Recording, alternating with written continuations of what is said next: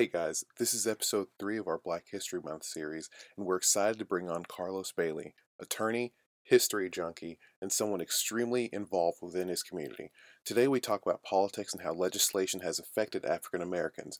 We also talk about history, the criminal justice, and a lot more. The energy was solid in this episode, but it's a lengthy one at nearly 2.5 hours, so take your time, break it up, and as always, give us feedback so we can get better. So without further ado, here we go. The goal of the Salumis podcast is simple. Take a candid, objective, and often comedic approach to the human condition. In keeping with this, the use of expletives, crude humor, and references to harsh realities are commonplace. If you find any of this to be offensive, please throw your listening device in the trash. If not, enjoy the show.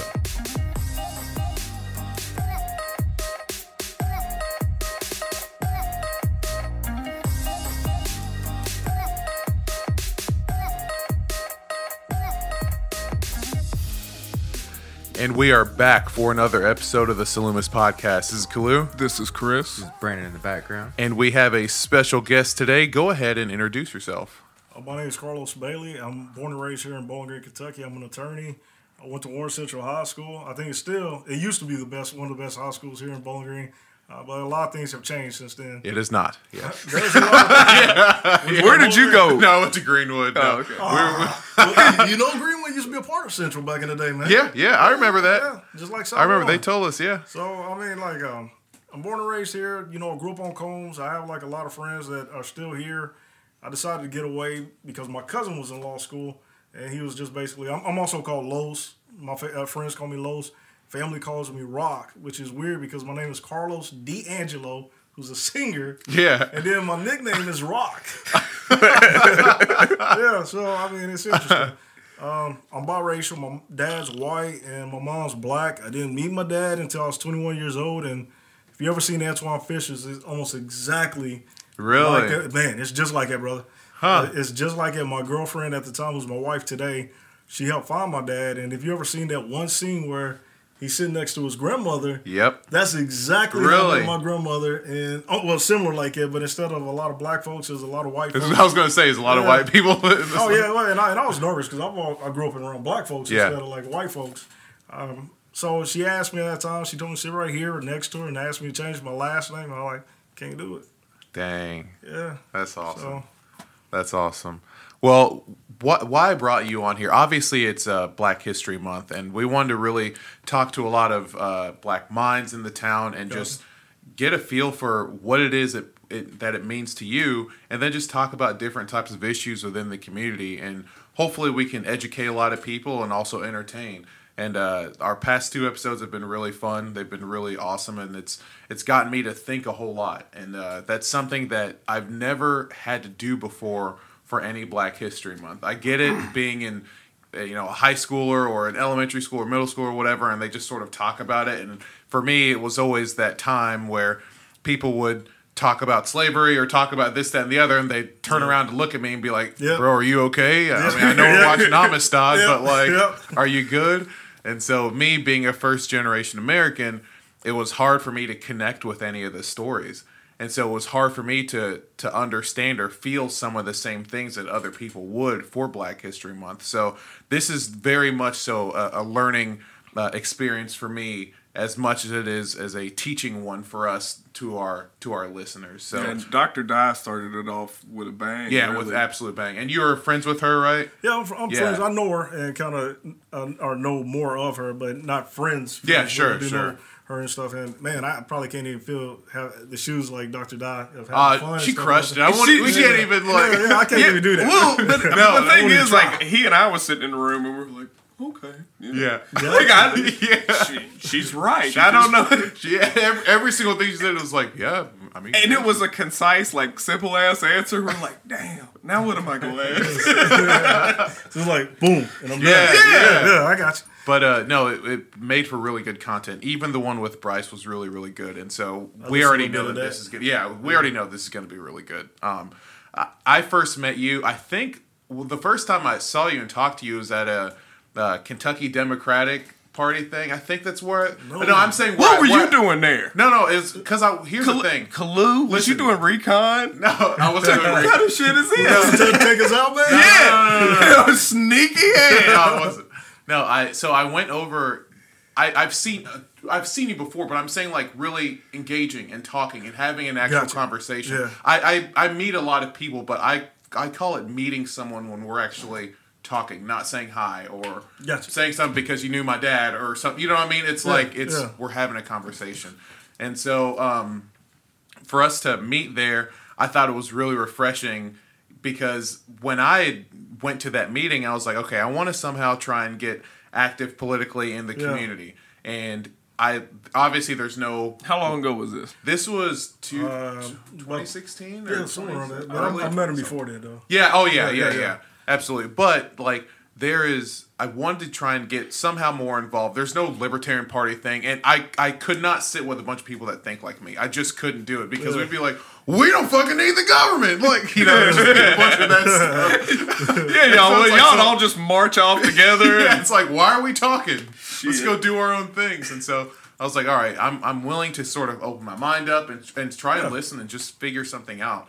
And when I went there, you and I just chatted up here and there, and over there, my opinion of it is that it felt like a post-election support group or something like that. So I was like, oh shit. Yeah, it feels like that a lot of Oh, really? I was like, okay, guys. We try to do better. Yeah, it's like, you took the L, let's all right, how do we move forward? How do we, And so, even after then, I kept up with you.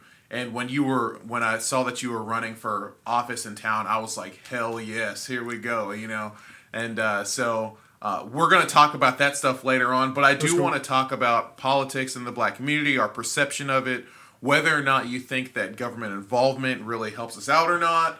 And then I just want to know more about your story. There aren't many black lawyers in town. Well, and I'll even say, like, we've crossed paths and known of each other, but not really like sit and talk. Yeah, we hadn't acquainted ourselves with one another, and like at my years at DCBS or being in the courtroom occasionally, and how actively like laying eyes on the inner workings of the criminal justice system influence you politically, and are there any trends that are associated with race that you've noticed? I really want to. I want to touch on this. We could jump in, but whatever you want to start with. Where do you want to start first? Well, first, I guess going back to like what you're talking about, like the slavery thing and everything else. I'm born and raised in Bowling Green, but in the United States, one of the things that I've always heard was either slavery and Dr. King. Yeah, that slavery was it. And Dr. King. Yeah, it wasn't until I actually left and went to like the university when I graduated at WKU that I learned about like Marcus Garvey, A. Philip Randolph, Claudette Colvin. Some of these people like were first. Yes, and then they took Martin Luther King, Rosa Parks. They took their ideas and they ran with it. But a lot of people don't know about those people. A lot of people don't know about Robert Smalls. Who disguised himself as a captain. Just imagine it. Yeah, in the Civil War. In the Civil War. I don't know how he got by with it. I know, it's real, man. He disguised himself, and he basically frees himself and his family. There's a lot of things that is not taught. There's a lot of things that I just learned even about, like Jonesville, Shake Rag, just the stories that we don't have because we didn't sit and talk to, like, our elders and stuff or whatnot. So there's the things that we need to know that as far as, I'll tell you this, a lot of times they're like, for African Americans, you've been a first generation. I do immigration law too, by the way. Okay. So first generation, they'll be like, well, how is this community doing so well? How do they do so well? And they'll be like, technically African Americans have only been free, if you want to define like freedom, since the 60s. Yes. And a lot of times when they get ahead, when they have land or if they have businesses, Tulsa is a good example of that. They'll basically destroy all of that. Black Wall Street? The Black Wall Street. Yeah. Or if they have like communities, Jonesville, when they have land and stuff, because we know when you have land, it basically builds wealth. Please tell us about Jonesville because you were talking about it earlier, and for a lot of our listeners that are in the Bowling Green area, explain that part. Well, Jonesville used to be a community, and you probably need to get somebody like Miss Townsend or I forget the other lady's name that you need to talk to because they have like more information just being older. I would need to talk to them. But Jonesville was a community that was close to Western. So what they did is basically they got rid of all these families. There may have been like 50 or 70 families that lived in that area. And, you know, back then the homes were bigger. They had more land. Mm-hmm. So it extended into Western. But the Normalcy College, which they had back then, they basically was like, we need that land because we're trying to expand. So in the 60s, what they would do is basically they'll do it through redlining, some type of project. They'll try to condemn the property, buy it at a very cheap price after they condemned it, when it may have been owned by a family. So, you know, they could have passed that to a family member and it could have kept passing and stuff. Mm-hmm. So which is the way that normal wealth gets built in exactly. America. Exactly. That's how normal wealth gets built. Yes. So what they end up doing is they end up condemning it, and they end up, Western bought the property at a very cheap price than what it was worth.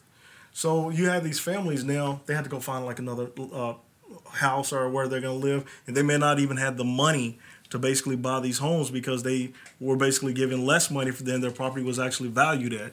So when you do that, you're not putting them on the same par of like somebody that's coming here as a first generation, because you're basically saying they can't build the wealth necessary that other groups have been allowed to build. Mm-hmm. So you have like the Black Wall Streets, the Jonesvilles, the other, there was another community in Florida which I can't think of at this moment, but they also couldn't read. You know, if they could read or something like it, they would have subpar schools. Wow. So you got to realize that. So, and if they could, you know, they'd be like, okay, you need to come help out like at age 13. You got to come help out on the farm, or you need to do this and stuff. So their parents didn't get the education that they was allowed to get like other groups and stuff. So those things like having wealth, having land, getting a good education, it built at what we see today. And a lot of people don't see that. It's like, well, somebody came here from this area. Why can't you get ahead? Yeah. Mm-hmm. So those things kind of affect us till this moment, to be honest with you. How has any of that sort of had an effect on you politically? Now we can go into sort of your run and your affiliations and all that kind of stuff, but has that provided any kind of fuel for you? It does, but to me, it's like I think that it needs to be fair for all groups. It ain't just one group. I think that if we're trying to lift everybody up, whether you're black, white, gay, straight, whatever, if you believe in God or if you don't believe in God, try to lift everybody up, because that's the only way you can lift yourself up and stuff and whatnot. As far as like has it affected me, I'm sure that it has. You know, my dad was my biological dad was a football player here at Western, and he was a football coach at Delafield and Warren East. I didn't grow up with him, you know, so I grew up like close to the projects, to a single mother who had 2 children and stuff, where basically she was trying to do everything she needed to do to make sure her children survived and stuff. But having somebody else there, it would have helped her out, you know, with the income. It would have helped out like educational wise. Mm-hmm. He had an education. He could have basically taught me things that I could have learned early on instead of me having to figure it out. I have a white brother and a white sister, and my white brother went to Notre Dame Law School. Mm. So he basically had the benefit of having like a father figure there, you know what I'm saying? Mm-hmm. And I see how like just having a father figure, whether you're together or not, just being a part of your children's lives, it affects them. It does. Yeah. It affects them. I have 4 girls. My oldest is in college, and she's basically on the dean's list at UK right now. Yeah. But when she was little, we was reading to her, was trying to teach her Spanish, was trying to do all these different things and stuff that is soaked into her. So when she went to like South Warren, she was on the, you know, the beta. She was at the highest of her level. She was taking AP courses and stuff. That's stuff that I couldn't even take and stuff. You know, she was way Was it looked down upon for being smart? Were you looked down upon for being smart? I don't think so. I was friends with everybody. I think that it's a personal decision. Okay. You know, to be honest with you, because it's almost like, do you want to say something because you can be classified as a nerd or you know, something like that? Yeah. Today, man, I wouldn't care. If I went back, I'd be like, man, y'all can classify me as that. Yeah, yeah. It's like I'm gonna make my grades because I see like the money that's down the line and stuff and whatnot. So I don't think so. I think that conformity is something real. You know, peer pressure is something real, and coming from like those areas, we didn't have a lot of the access that other groups had, to be honest with you. So that's what really drove you towards the direction that you've taken politically. That, but when I was a little boy, I saw my mother had a house, and I saw how hard it was to get ahead. And I saw when she lost her house, and as a little boy, I said, I'm gonna get it back. Yeah. and I was about 7 or 8. I said, I'm going to get it back. Huh. And we was watching something that had something to do with JFK. And it was back in the 80s. And I was like, whatever I have to do, I will do it to become something. And I found out JFK was a lawyer. And then later on, you had like a Time to Kill. You know, those things. And I was like, I want to make sure the Mockingbird, all those things, Kill a Mockingbird. I want to make sure that if I'm going to be able to have a say or have a voice, I'm going to have the strongest voice that I possibly can, even if it shakes. Yeah. So that's where it drove me to want to do something. Then my cousin went off to like law school in Baltimore. He's like a brother of mine. And I was working for one of the political parties. I was working for the it was the Democratic Senatorial Campaign Committee, the DSCC. I was an intern there, and he was working for, he was at Baltimore, and he was working for Janet Reno, and he was working for Holder at the time, Eric Holder. He was like the assistant. He was like, Los, I'll pay you going to get your LSAT. And it was at American University. I was like, I don't want to do it. So we partied the night before. I'm keeping it real. You partied before your LSAT? Yes. Holy God. Yeah, I'm keeping it real, man. The size of this man's nuts right now, guys. I was hungover doing the GRE. It ain't the LSAT, but it's the GRE. I was like, I need a kombucha. Man, I had a headache and everything, brother. I was sweating. I think towards the end, I was just putting anything down. And you still passed. Yeah, well, I got a decent thing on there. That's awesome, though. But, I mean, it's been a blessing. And I was like, I'll come back to Bowling Green. I went to Chase. I was a manager at Kroger's. And then I got into law school, went to Chase, and then I decided to come back to Bowling Green. Wow. Because there wasn't too many African-Americans. It wasn't too many people that looked like me in that field. And I said I'd rather be a bigger fish in a smaller pond and try to change things. It doesn't need to be just me or somebody else. I think that we need to get a lot of people, you know. We need to get some more Asian attorneys here, you know, more Hispanic attorneys here. More African-American women. I don't think there's an African-American woman that's actually here that's an attorney, just to build it and stuff, because that's the goal, to make it more fair. Yeah. Okay, so I have like a ton of questions from where all we've sort of gone. For me, I think that one of the, well, I've said it before on other episodes, is that it's hard for me to be on board with something that doesn't exist. And I don't think fairness exists in the world. And I think that the reason why the black community or any sort of person of any race, the reason why people have been able to thrive and do the awesome things that we've been able to do, whether you're gay, whether you're black, whether all this, is because the world is unfair. And so I've always thought that it's just like that that phrase, you never know how strong you are until being strong is your only choice. And when you are put in a position where you're against some kind of odds, that's where I think that the best things come out. And I think that when I see fairness, or just the idea of it now, it seems more synonymous with comfort than it does true fairness. You know, what do you think about that? I don't think it needs to be comfortable, bro.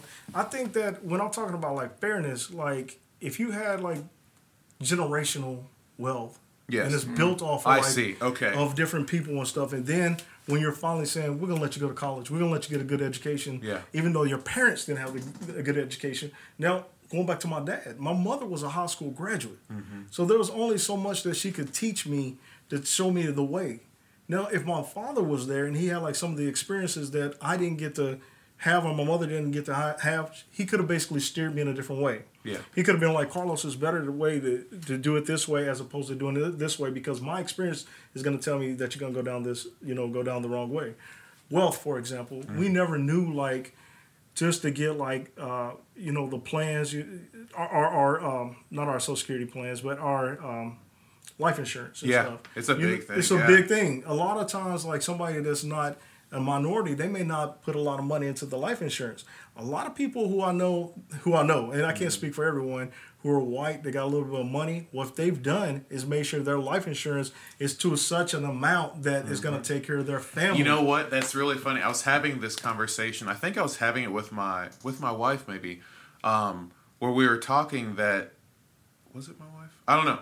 But one of them. Somebody's wife. Y'all need to call in. If you know who you are, call in. No. But we were saying that like a lot of families, a lot of white families have the positioning that they do because of life insurance, Right? Because of inheritance, and it's something so simple that it's like if we were taught this, because you could look at all the trends. African Americans, the life expectancy is not as high. And so when there's this kind of protection right in there with life insurance, especially how cheap it is in the grand scheme of things. Yeah. It's, my life insurance policy is I mean, it's a lot of money, right? Yeah. But it's less than what I pay for my cable.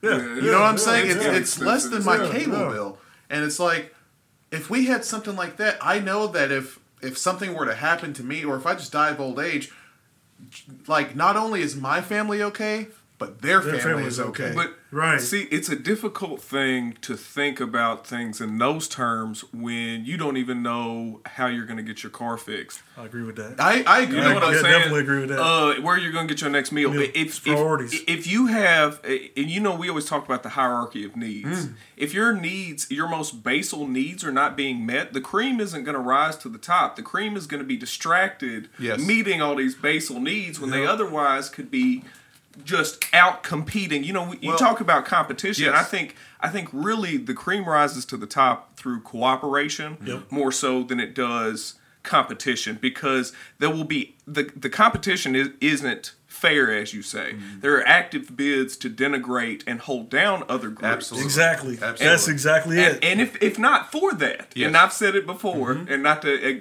go back to that, in a perfect world, I would be a libertarian, but the world's not perfect. And I tell him that I'm a libertarian because the world's not I perfect. feel like, but that's what I'm saying. Like, I think the onus really needs to come down to, we need to take a real strong look at, are we going to be social Darwinists about this? Are we going to be honest about the social Darwinistic element of it? Or are we going to be like, okay, this is ethical, this is fair, let's give everybody a bid at the closest thing to fairness? Yes. Subjectively. Yeah. I wanna add that one thing that I think differs for me is probably culture and upbringing, because in my family, we'll starve if it means the family is going to be okay later on down the line. Oh, we will too. You know what I'm saying? I'm that way too. Yeah. So like my dad, even now, when he was teaching, he would get money, he would get his paycheck and send money to Nigeria because it meant someone else going to be fine at the cost of us suffering here. Yeah. I qualified for free lunch, but Sue Kilborn was like, I can pay for your lunch, so I'm going to pay for your lunch. Yeah. You see, I definitely think a lot of it has to do with like the upbringing, and I think that maybe that would change if more of our communities, especially the Black community, focus more on where you come from. Yeah. Well, and again, I think that my perspective, being that my family is blended and from Berea, Kentucky, has afforded me a little bit more of a, we can take care of our own shit. Like, we're prideful as hell, but everybody's been a civil servant going back generations in my family. My grandfather was, bigwig civil servant. Yeah. And my father after him, my brother, myself, it's just kind of in our nature to do that. I think you could call it megalomania, a savior complex, whatever you want to call it. But and I think that that's reflected in the phrase, I would be a libertarian if, the world was fair. Because I feel like I can take care of my shit. Yeah, yeah. But as a social worker, now, I know the harsh realities that people face on a one-to-one, things that we take for granted. Yeah. Living just 1 mile outside of town can make the difference between you getting to a job on time. That's true. Yeah. Oh, yeah. Absolutely. And that doesn't get, like, you show up to the employer, say you're Black, and you show up to the employer, and you have done everything that you fucking possibly could to make that shift, and you're 5 minutes late, and if that happens repetitiously, they'll write you off, absolutely. And they're in there's racism is everywhere, man. And a lot of times racism, was it you that we were talking? No, it was Juicy actually. It's subtle. Yeah, and it's very subtle, man. And it doesn't necessarily have to have hate attached to it. Right. It's not necessarily hate. It's this system. Systematic, man. That's exactly what it is. And pervasive as fuck. You don't even realize it a lot of times. How often do you deal with that as a lawyer? Well, I'll tell you this, that, and Kris probably could tell you this, a lot of time when you see like the average criminal and I think that even people who are in, the J cases that we have, a lot of times you will think of, because the media will have like it's African Americans. But it's not. It's not. Majority of it is not. But the face of it will be somebody that's African American. interesting. Oh, the overwhelming majority versus face. the face. Yeah, the face is African American. But when you come to court and you see like from day in and day out, it's not African American. It's white. Yeah, but overall, kind of going back to what you're saying, even like the poverty issue, I think a lot of it stems from like poverty though too, because that's majority of even. The white face of it is poverty, it's man. SES. It's poverty. It's the most, and they play and it's been since slave times when people couldn't own. They didn't have enough money to own slaves. Yeah. Impoverished whites didn't, but at least they wasn't black. Against each and other. it's still against each other. Yeah, they've maintained that system to this very day. Yeah, but going to like some of the stuff I saw. I won't say the young man's name, but there was someone that died of getting shot. And he had like, I believe, 4 years in prison or jail, and they rented either on WBKO. But they ran it like they spun it that way? Yeah, that's the first... the first thing people think is they deserved it or something like that. Or they got caught up in some shit. It dehumanizes. I don't know, but it had like a young man who got in a fight. Yeah. And I'm not condoning his actions, and he used the gun as well. But then the young man and the victim lived from that. So at that time, from what I know, he's been trying to get him out. But he's still sitting there in the prison. Wow. So I'm like, if you're going to let somebody else out and they died, you see what I'm saying? Yeah. But this other person that they're saying, all right, he's been punished enough, let him out. At some point, the system should be like, okay, he's been punished enough, let's let him out. What's the difference between these two cases? One of them is African American and one of them is white. One person did shoot at somebody and they could possibly say that he was going to die, but he didn't. The other one actually did die and stuff, and he's only getting 4 years. Yeah. So, and I've seen in the courtrum, and I won't name any specific because I've been in family court, I've been in criminal court. Yeah, I've been in all of them to some degree. Yeah. But I have seen, no kidding, one case right after the other. A couple of young African American men had probably less than an ounce of marijuana in a mason jar, and the judge was. They weren't being disrespectful. It wasn't like they were leaning on anything. Had his hands up on the little podium area that's up there. Got yelled at about that. Sit up straight. Take your... Yeah.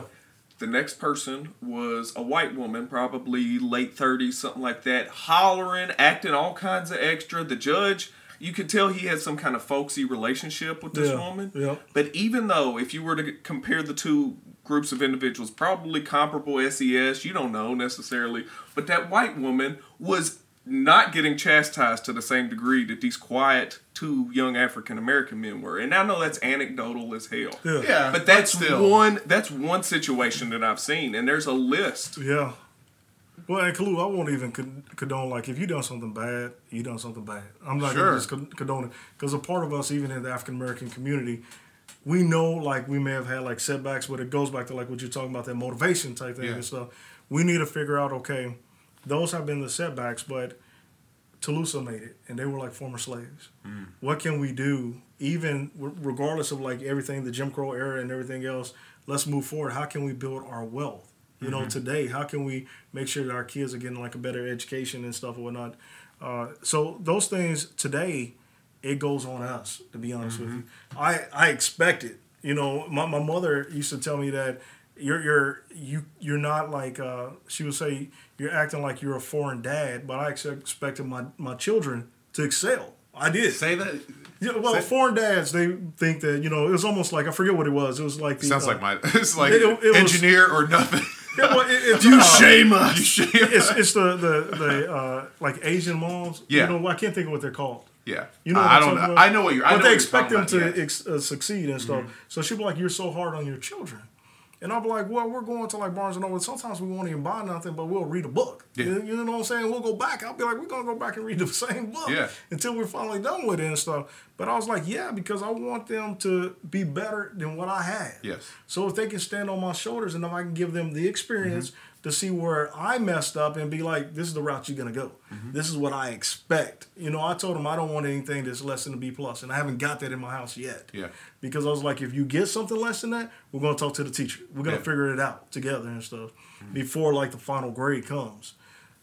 So those things is important, and I think that, you know, for us, education hasn't been the complete balance, you know, to like any racial discrimination, but it can help out. You know what I'm saying? Oh yeah. So that's where I'm at with it and stuff, and I think that we need to move forward. There's a lot of people in our community today that's doing a lot.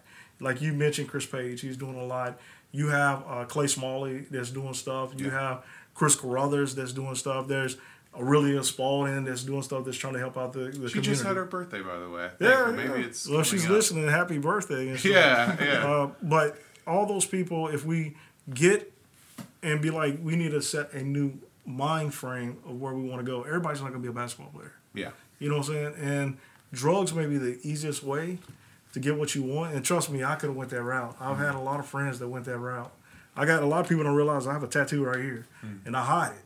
Because I was like, I go around like different groups that if they see it, they'll basically make an assumption of me automatically. You know what I'm saying? But, you know, we need to basically try to figure out what is the goal, try to set up a 5 or 10 year plan for the kids. And I would even say include like even the poor whites. Let's reach across the line and be like, we got more in common than we have not in common. But we need to figure out what's in common instead of what divides us and stuff. So... As a lawyer, how do you cope with working in a system that I believe that you have described as broken?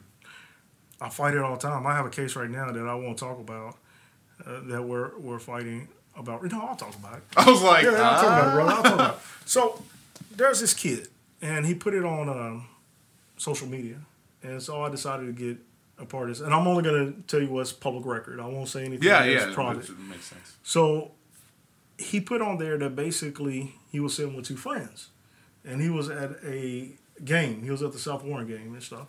And this could lead into like Kaepernick because talking about the First Amendment and everything else. So I'm like, he got suspended because he was sitting with friends. I'm like, okay, it has to be more. Then I talked to the mom and I talked to the kid, and I found out it's exactly what he posted on social media. He basically said that he was being defiant.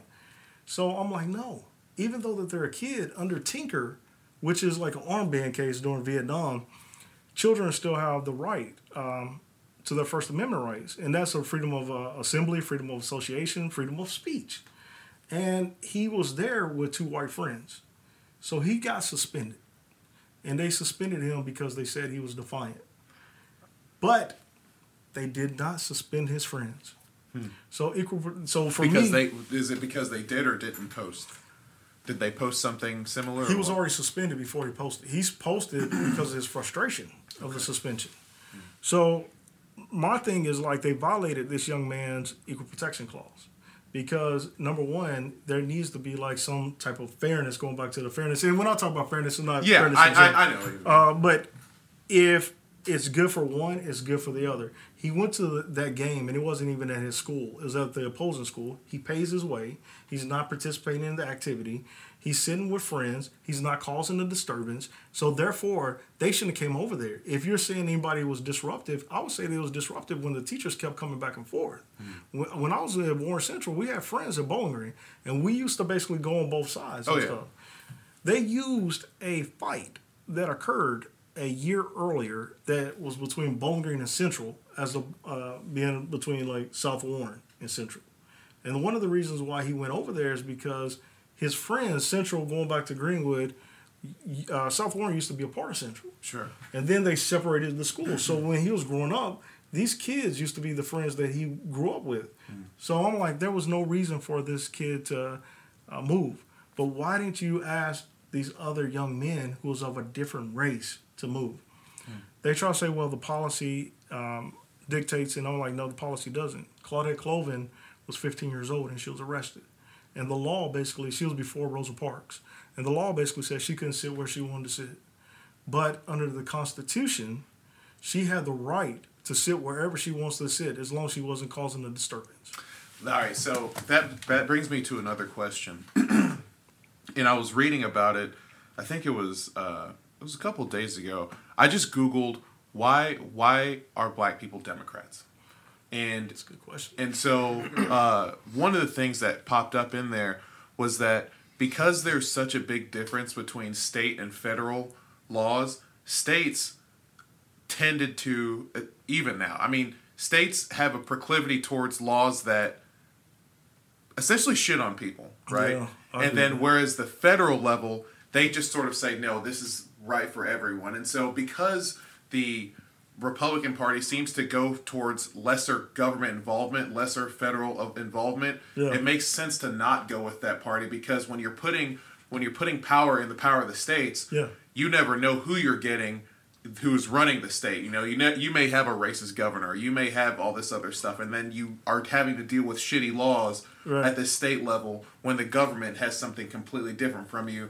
And then when there's a party that says we want more government involvement so that we don't have to worry about that, it kind of falls on that. Do you sort of agree? Am I on the right page? Man, it needs to be a balance. But I'll tell you this, like, why there's a lot of African Americans Democrats, it goes back to, like, the 50s. It goes back to, like, when Nixon was actually the vice president, and I think Eisenhower was actually the president, and Martin Luther King was in jail. Up until then, mass people were actually Republicans. A lot of people don't realize that, because you got to think about it. Even Robert Smalls, he was a Republican when he was a senator. That's the guy that I was telling you about earlier. There was a lot of people, Martin Luther King, if you go back and look at his registration, his dad and him were Republicans until like the Civil Rights era, and during the late 50s, early 60s. Yeah, because the parties changed. They switched, man. Completely. They switched. Yeah, they switched. Because people use that as a thing. The party of Lincoln. Yeah, No, but they don't say that shit. The party of Lincoln is actually Democrats today. Yeah. So, but they switched. But on Fox News, they'll be like, Yeah, we originally were the we first. freed you guys. I swear to God. No. I don't think it's the same Lincoln, because if you go back to like Teddy Roosevelt, he had like a lot of conservative, like conservation type things. He basically, even Bush, the first elder Bush, he had like the Air Act and stuff and whatnot, and those things are considered Democratic policies today. Reagan had amnesty back in the 80s. Yes. You remember how Reagan talked about gun regulation? He wanted regulation. Big time. Way more than Obama ever thought of. Reagan was trash, though. Oh, yeah. he got shot. He was. He was absolute trash. You talking about the trickle-down theory? I talk about that. trickle-down I talk about economics the is Iran-Contra war. Yeah. I talk about funding Oh, the they Taliban. they sandbagged real hard on that Iran-Contra scandal. Man. Yeah. Oh, man. But I mean, like, for us as African Americans, I think and I think that we pick up what naturally our parents say, but our parents, going back, they didn't educate themselves. I knew my mother was a Democrat, but she know why she was a Democrat. Yeah. But at some point, my grandfather must have been a Republican, and he switched to a Democrat. So I would love to ask him, why did he switch and stuff? And I'm pretty sure it's because he saw the civil rights era and the movement and, the voting rights and everything else. It came through the Democratic Party as opposed to the Republican Party. But I do think there needs to be a balance. There's some things I agree with, on the Republican side. Sure. There's things I agree with, don't agree with on the Democrat side. It's a shame how that sounds like a rare thing to hear anymore. It's the truth, man.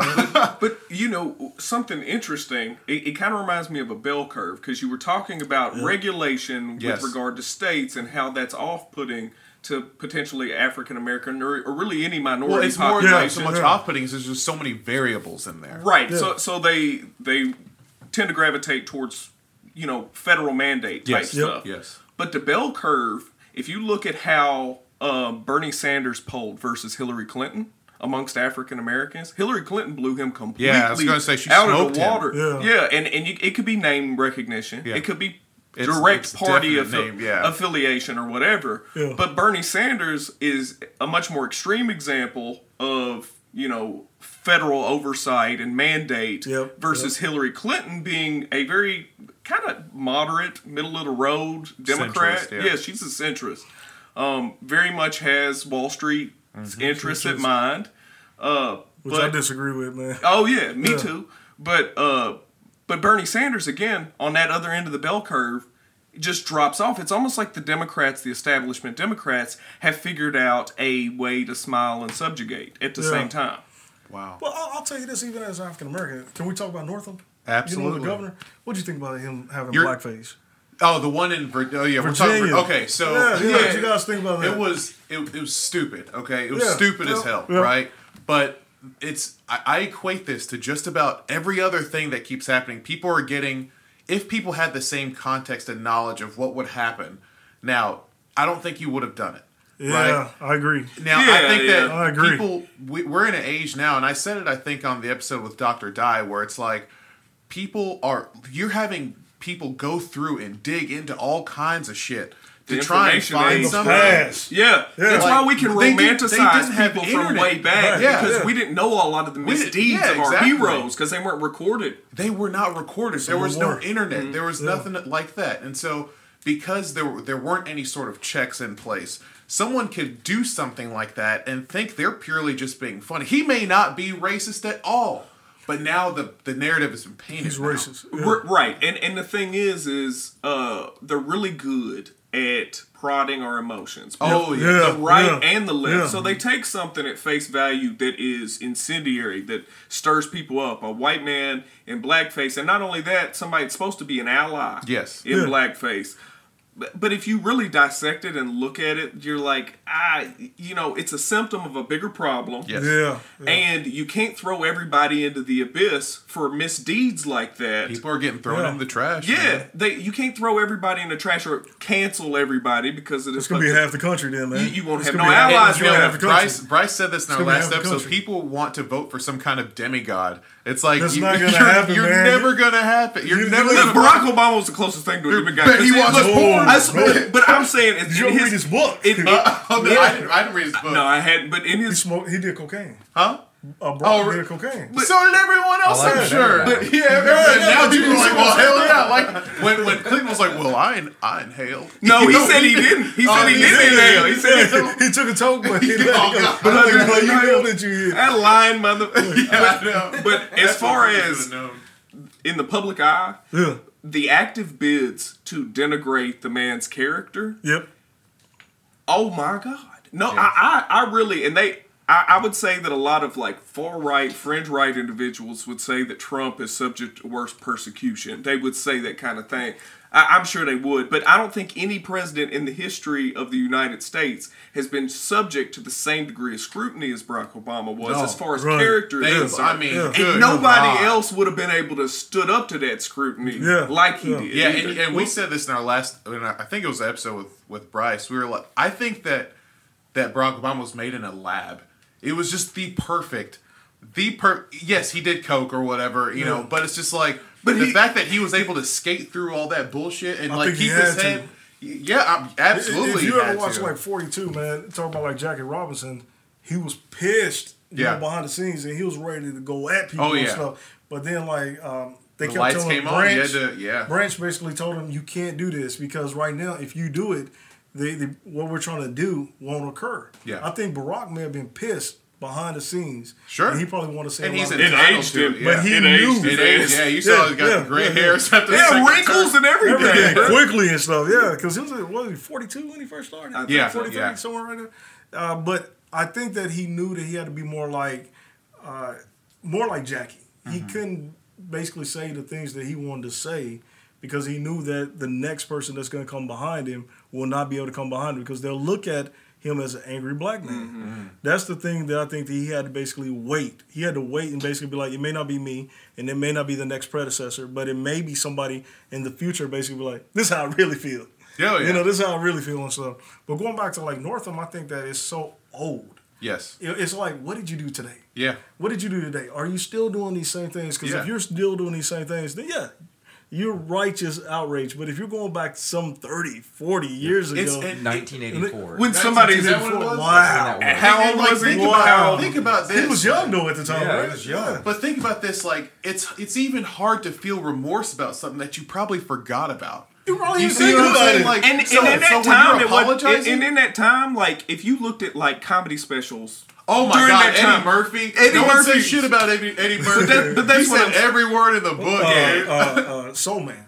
Soul Man. I don't know if I watched that one. Yeah, I did. Did you know? But Soul Man was one of the cats. God, you remember he took some kind of laboratory grade pill to make it that black. Increased his melanin and made his hair were you nappy. serious? Yes, and it was a white dude. It was a white dude. You gotta watch it, bro. You gotta watch it. And women were Exactly. falling in love with him, and he was just Black happy. women were, bro. It was entertaining as fuck when I was a kid, though. That Like, shit I was was like, yeah, entertaining, this is entertaining. But now it's mad racist. Well, Is it? well, Robert Downey Jr. did it, man. Oh, yeah, he did it in I'm Tropic playing Thunder. Thunder. You know, he's just like playing a dude. You asked him about that. He was like, "I'm Iron Man. I don't know what you're talking about." I thought it was like one of his best movies, to I be know. honest with you. I know. I thought Tropic Thunder was funny. I thought it was, but yeah, it's for again going back to it. I think that it would be hard for me to generate the remorse, to generate the sadness and the regret, because Kalu just doesn't feel remorse in general. He feels don't say nothing. that. That's like 80% true. But He's a shark, dude. I swear. but it's like if it's so long ago. Yep. Now and like, God. It's hard for me to be like, yes, that was stupid. Yeah, just like I agree Liam with that. Neeson. When we talked about this in our other episode, just like Liam Neeson, he got pissed. His friend got raped. I think she was raped or something like that. Bro, I'd be out to kill anyone. Well, I'd for real be out to kill anyone. Well, yes, he took it a step farther, but I'm going to find the first black black dude. dude, You know what I mean? Yeah, It's like, And also he's a product of his environment as well. Yeah. Was he from Ireland? Yeah, aren't there races over there in Ireland? Well, yeah, they are. yeah, And yeah. how many black people are in Ireland? For real? 7. For real. But honest to God, like him, if you think about it socioculturally, when he says it within that context, and then we frame it up in a very American context, it does have a different element. It doesn't recuse him from that being a fucked up thing. It doesn't. But he's not canceled because of it. Yeah. And that's something I can't stand with the hyper diligence on everything, because I feel like they've got our side chasing windmills. I agree with that. I agree with that. All of these, we should have thicker skin than we do. You talking about like even stuff like even Kevin Hart? Yeah. What do you think about that? Everything. I thought that it was, again, it happened a long time ago. He already apologized for it. He's a comedian though too. And he's a comedian. And if you look at two of my favorite comedians of all time, and they transcend being a comedian, because honestly, like, to me, they're more like philosophers. Yeah. George Carlin. Yep. George Carlin, if you go back and you look at his catalog of shit, he said all kind of wild stuff. One of my favorite books is Napalm and Silly Pudding. Dude, I've got the whole collection of everything. Yeah. And then Patrice O'Neal. Patrice, I remember and Patrice. Patrice understood comedy for the element of eliciting an emotional response. Antagonizing. It was a deliberate bid at making people feel something. And he has that quote, and I've said it in previous podcasts, that comedy is not about making everyone laugh. It's about making a few people laugh and making everybody else cringe and discomfort. Yes. Because there is an element to that with comedy. If you talk about comedy, especially comedy that comes from a place of hurt, like my group can joke about this, but you haven't been through this shit, so I'm not super comfortable with that kind of stuff.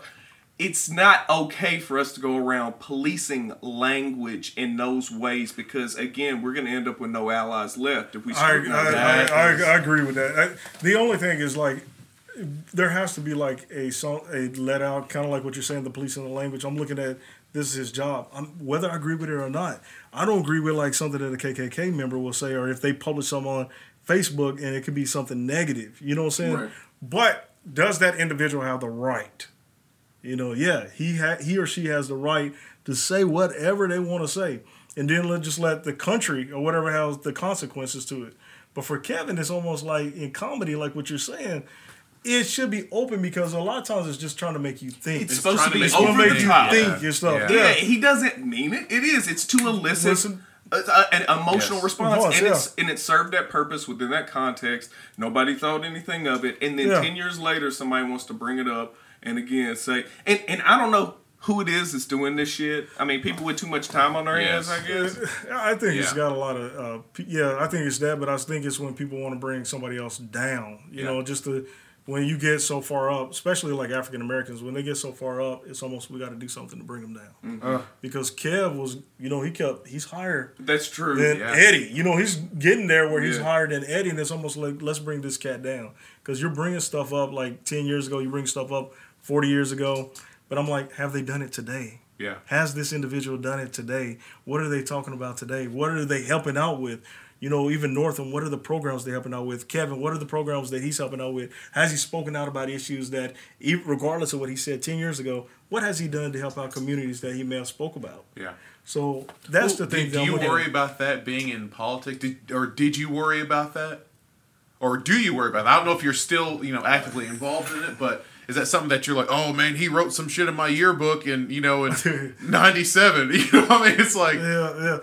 Sometimes I do, but man, I really didn't do too much. But I do think that I police my language, man. Yeah. I did quite a bit. Yeah. Even like when I told you I may not curse. Yeah. And stuff on here, I may curse at home. Yeah. You see what I'm saying? Yeah. Oh. So politics aside, I think even people that are a fan of his could acknowledge, because they do, he speaks his mind, he's unfiltered or whatever. When the president of the United States is not held to the same standard as our comedians, remotely regarding accountability of their language, when he's saying something about grabbing women by the pussy, about 10. And then Kevin Hart just used a feminine voice to talk about his kid, and we're like crucifying the motherfucker. Yeah, and he had a couple of tweets that were tinged with homophobia. Yeah. But again, they weren't reflective of his intrinsic belief system. It was comedy. If you want to look at it as bad taste, that's fine. You have that right, but you don't cast that man into the fire because of that shit. Yes. But when we have a president that is able to literally say anything and then skirt accountability totally on it, we're burning everybody else at the stake. Yeah, it makes no sense at all, man. Well, see, and it goes back to like what I'm saying about Northam. You're talking about something that happened in '84, but this cat's doing it today. Yes. You know what I'm saying? Like 10 minutes ago. If he hears this, he's gonna tweet about you guys. Exactly. I hope so. Yeah. Exactly. It's just a shame, man. Like, when you get to a certain point like that, where do you worry that people are gonna be scared to sort of take the mantle and take any kind of responsibility and do something great in their community because of a tweet? Can I jump in real quick? Something else that I'm thinking of when we're talking about scrutinizing people to such a profound degree, and we've talked about it in previous podcasts, the concepts of truth and reconciliation, like post-apartheid South Africa, where people that actually benefited from the apartheid system, whites that benefited from it could come forward, make acknowledgments, whatever, and then were oftentimes recused of a lot of liability that would have been associated with it. In my opinion, I like you were talking about KKK, I support their right to say whatever they want to. I don't agree with it. Yeah, I don't agree with it. I like my racist Also, candidate. I hope you guys die in fires. Yeah, me too. I absolutely hope y'all die in fires. Yeah. But I like candor. I like my racist. If you have some kind of regressive ass view, go ahead and get it out there, and we can address it with kind of scientific precision. Let's unpack this. Let's not just have an emotional reaction and throw everybody into the trash. Yeah. Well, it's a lot of stuff like, can people change? And I think that we should have the right to change and to be able to grow and learn and stuff. You know what I'm saying? People change all the time. I'm not the same cat that I was pre-election. You know what I'm saying? Because I've learned so many things. You're probably not the same cat that you was 10 years ago. No, not your views have grown and stuff and whatnot. If we always keep crucifying different people, nobody will ever come by and basically try to lead the country. And true leaders will never arise out of this. But there is a lot of solidarity on the right. They don't really hold their own to the same accountability. Yeah, I agree with that. And you preach extreme accountability, and I'm all about extreme accountability. But there's a point where that ends, and you're essentially the beast is eating itself. Our side fights with itself. Yes. More than we fight with the other side. The other side just belligerently, they're like, all right, whatever. As long as you ain't in my business. As long as you're not in my stuff. Yeah. Earlier this year, I talked about it in one of our, I think it was a sausage making session that we had, where I was saying that there was supposed to be a big time women's march. Yeah. And they canceled it because they said there weren't enough black people in there weren't enough black people in there. It's a women's march, but it's like we're at a point where we're scared I don't know the full context of the story. Yeah. I would like to think that they sent invites to everyone in town. Because if you're going to have a women's march, I don't think it matters who's coming. Maybe it just so happened. I would like to think I'm erring on the side of this thought that people just didn't feel like showing up. It was a representative sample of the population of the town, possibly. Exactly. Too. Could have been. Yeah. Could have been. Because so if they two canceled African it. showed up, It might have been a percentage-wise, yes, it could have been a representation, but they cancel it because there weren't enough people there. And it's like, I think that when you get to that point... diversity? Yeah, enough diversity. You're missing the... Like, I thought this was a women's march to talk about the great things that women have done, but you're shooting yourself in the foot because you don't want to get canceled by some 18-year-old that's probably some Russian bot. Let's be real. Yeah, it's probably some fake thing that's just like to stir shit up. You know what I'm saying? Like, how do we move forward when all that stuff is happening? We got to talk to each other, man. I think at the end of the day, we got to talk to each other. A lot of African Americans feel like that their issues are not being heard and stuff. And they'll be like, okay, we're going to support you, but how are you going to come over here and support us? There's a lot of stuff that goes on in Bowling Green, kind of like what we discussed in general, and like where are you showing up? And again, we got to show up. We got to show up too. We got to show up. We do, because we can't expect nobody else to show up if we're not showing up ourselves. It's accountability. I agree with that. And I think that when you start to show up, you'll realize you don't need any saving. I agree with that. You don't need like I support you, but I don't need you, and that's why I support you, because it's a problem if I need you. Do you see what I'm saying? And I said the same thing to Shep. Like, I support people like you, but it's because I'm whole myself. If I need you to fix my problems, the same shit is going to happen when you leave office. And then we're going to be unhappy about the same thing. I definitely agree with that. You know, it's a lot of times we can be looking for somebody else to kind of like save us. But I'll tell you this. You asked me a question earlier, like, have I experienced like any type of racism? Yes. Yeah. I would imagine you probably have. Because a lot of people think I'm Hispanic. But I've also... And you tell them you're Carlos. Oh, yeah, man. It's like, senor. Man, and you talk and they're like, damn. Ma hablo español muy poquito. I can't speak it a little bit. You know what I'm saying? But I'll tell you like two stories. So when I was running for office, we was talking about... when I was running for office, we was talking about like a community review board. So a community review board is basically where they kind of police the police. So I'm in front of the police officers. I'm actually in front of the FOP, man. Yeah. And I knew I'm not going to get there. I'm like, shit, I shouldn't have said that and stuff or not. So I'm in there, and they basically like, why do you think that we need it? And I was like, it's transparency. Yeah. Like, community review board is basically the community itself. It can be between 5 or 7 people that's there that can look at incidents that actually occur here to make sure if there's an officer that doesn't need to be there, can make a recommendation to the city commission. Because they're the ones that hire and fire different officers. So if they're hiring and firing different officers, we could basically either try to help out whatever the issue is, like some type of sensitivity training, or if that person don't need to be there, they don't need to be there, whatever infractions that they have.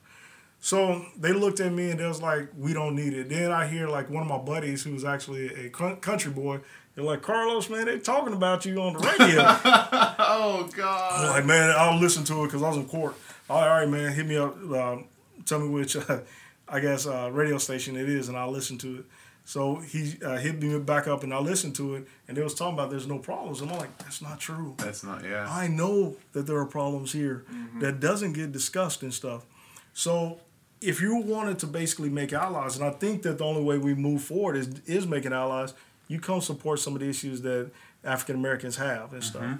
That's the way that if they see you show up, there are a lot of times, everybody's not going to show up, but some people will. Some people will. They will show up and try to help out. And for the ones that are not showing up, they need to do better. I know my cousin voted he's like my brother, voted for the first time because I was in the election. And I'm like, man, you need to be voting all the time. All the time. Yeah, I'm like... And know who's running for what and why. Why, you know? Exactly. I tell people, and I said this in Shep's episode, that we have to start locally with our voting. People think that the president's going to fix the messed up potholes in your street. No. Or they think that they're going to build something. No, they're not going to do that. Like it's the commissioners, it's the mayors, it's those people it's those elections that people don't give a shit about that turn out like 6,000 votes or something like that. Yeah. Those are the ones that you need to be caring about. And what's interesting, if it's one of those where it's you have a pool of individuals and you're voting for multiple slots. Yeah. It's a dangerous thing to only know one or two of them cats because most people are going to arbitrarily, if they don't know the other ones, they're going to arbitrarily just be like, just gonna this name. It's name brand, man. Yeah. You know, my cousin made a good point. I got in the election the very last day, And a lot of times it was just me and my wife that was walking around because our other girls were smaller, which my 15-year-old could have helped out, but my 19-year-old was actually in college. So we was just walking around. We didn't get to hit up every neighborhood that we needed to hit up. But he said, man, it's going to be harder for you because you got in the very last day, which I think I did okay getting in the last day because I came in 6 and I was actually number 6. But he said it's the name brand. So they may not even agree with what this person is for and stuff, but they see this person's name all the time because they're a previous commissioner. Or they so see now they say Peanuts. Peanuts was a brand, basically. Brand, exactly. Or Coca-Cola. Think about it like that. A new, you've heard of Crip Cola yet? Yeah. Oh, you're talking about Killer Mike, man. Killer Mike. Michael Render. Yeah. But if you put on next to each other, guess what most people... That's my shit. I love Michael Render. Who you think they're going to go for? Oh, I already know, man. It's the name brand, man. Yeah. It's the one, and the other one could taste better. It could be better for it. Well, neither Coke's going to be better, but it could be a little bit less sugar and stuff, man. Yeah. So, but they're going to be like, I know Coke. It's been around here for such a long time. So going to your point, they're going to, what's more comfortable? What's more easy? Yeah. The name that I know what I'm getting out of Change Coke. is scary. Yeah, It is, scary. man. It's always scary, brother. And the thing, I don't know how people can be scared of change when it's stuff that they just don't pay attention to in the first place. I agree. Like, it blows my mind seeing some comfort, of the... bro. Seeing some of the comfort. people in there that are commissioners now, and I see them at restaurants, and they're doing... Like, they're campaigning just sitting in there every day. Going in there every day. And I'm in my head, I'm just like... Because I have no problem... Listen, I've said it before. If I run for commissioner, I'm shitting on everybody because there's stuff that should have been done long time ago. And these motherfuckers are out here just being comfortable. Yes, I called you all motffuckers because I'm tired of people. I'm tired of a bunch of this stuff not getting done. And listen, man, like, if you're going to take the mantle of a responsibility, because I do see a city commissioner as more important than a president. I do see a mayor as more important than a president. You better come in there to do fucking work. Because that's where our jobs are coming in. That's exactly where the jobs are coming. A lot of people don't realize this. Factories are like to automation, man. Yes, the city planning stuff. Right there. All that stuff is coming. It's coming, man. Automation is stuff. They're doing it, and I don't ever talk about it explicitly where I work. Because I have no affiliation with that when I'm doing this, but we're pushing towards automation right now, and everybody's shitting a brick. And I'm going to be honest. Where's a lot of people going to have their jobs at next? Right, and That's because really they talk about it being more convenient, but really there are two things that are built into it. If you're using a tablet and you're digitizing everything as opposed to having paperwork that you're having somebody go and sign. As a social worker, I'm out ripping and running a lot. I deal with the homeless population some, people in personal care homes, a whole lot of different populations that I deal with. And I'll be honest with you, in my mind, it's easier to grab because I'm not paperwork heavy in my program. Gotcha, man. So it's easier for me to either delegate out. Are you going to see X individual today to do? Because I don't work with them like one-to-one like that. All I do is that, their housing portion. Gotcha. So I might delegate out to somebody, hey, have them sign this and we'll work it out. With automation, and you're talking about tethering it to a system that we have at work, that, if you frame it up in terms of it being more efficient, no, you're applying an arbitrary system to a system that we already have in place. When I'm not paperwork heavy. If you're paperwork heavy, I totally understand. You don't want to bring a stack of shit with you to go through. I understand that. But the bottom line is people are losing their minds. And you have to account for not only the fact that even us, at the age group that we're in, we don't like it. People that are closer to 50, 60, 70 years old, ageism is something to think about as well. And I hate to frame it up in these terms, but The Office, you seen The Office episode when they're talking about ageism? Yeah, I don't remember that episode. I feel like I've watched it. I got to rewatch it back and watch it. Well, that episode was centered around automation. Everything is automated, and it's framed up to the people in terms of, well, it's just going to make your job easier. No, it's not. But it's going to outcompete your ass. Yeah, exactly. It's going to eliminate you. Doing. Yes. Yeah. And there is also the accountability. There's a timestamp that's associated with it. I checked in with this individual at this time, and it dinged the system. Yeah. So it's a collar too. Yeah. at the same time. You know, I have obviously, you know, I have a different view of that because that's what I do with my day job is selling software. Well, I mean, selling software that essentially makes it so that you don't need to hire people, right? Now, I've said this in multiple episodes before, and I'll say it now. The way that I was taught when I started at my first IT job, the first thing my boss told me was, if you live your life and work like a script, I'm going to write a script to replace you. Yeah. And so you know how a script runs. A script is just an automated thing, and there's so many people. And he proved it, because if he saw that I was doing something repeatedly, he would literally, he was that good.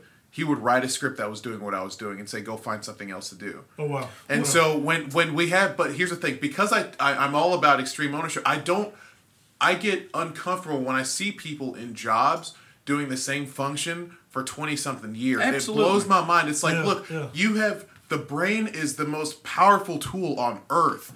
Why would you use it turning a screwdriver? Why would you use it doing this thing? But it also, I say that if you were to implement a system into a place, you have just as much, if not more, responsibility to train those other people and still keep them valuable to doing something different. Well, see, and that's where it comes in. I guess if we're going to bring in new manufacturing and stuff or whatnot, we need to have something. Let's give them an incentive. And that's where I'm kind of like more Republican on there. Yeah. We need to give them like some type of tax break or some type of property abatement or something like that. What we could have had the Kia plant years ago. Bowling Green could have had the Kia plant here. And they was going to bring 1,500 jobs here. My God. So even the janitor was going to have like, you know, at least maybe 25 to up, you know, per hour and stuff. Yeah. I could be wrong. And I could be wrong about that. You know what I'm saying? But the janitor would have been making like some type of money. But what they should have done is think about like the future. If everything's going to go back to the script or something, let's make sure I'm going to give you like this tax incentive. I'm going to give you like some type of property incentive. But what you're going to do is every worker that you're going to have to lay off, you're going to have to retrain them for something that's inside that factory and stuff. Absolutely. So that's what they should have done a long time ago and stuff. And something else that I think that I can even connect where you're at and where I'm at too is I am all about if a particular market, I guess, pushes itself to the point of automation. That's the natural flow of where that's going. Say McDonald's goes fully automated. I don't give a shit about that those jobs are not filled by individuals. Right. I just want the people that otherwise would be in those jobs to have a fair bid at something. Yeah. That's why I also preached this notion of mechanical solidarity over organic solidarity.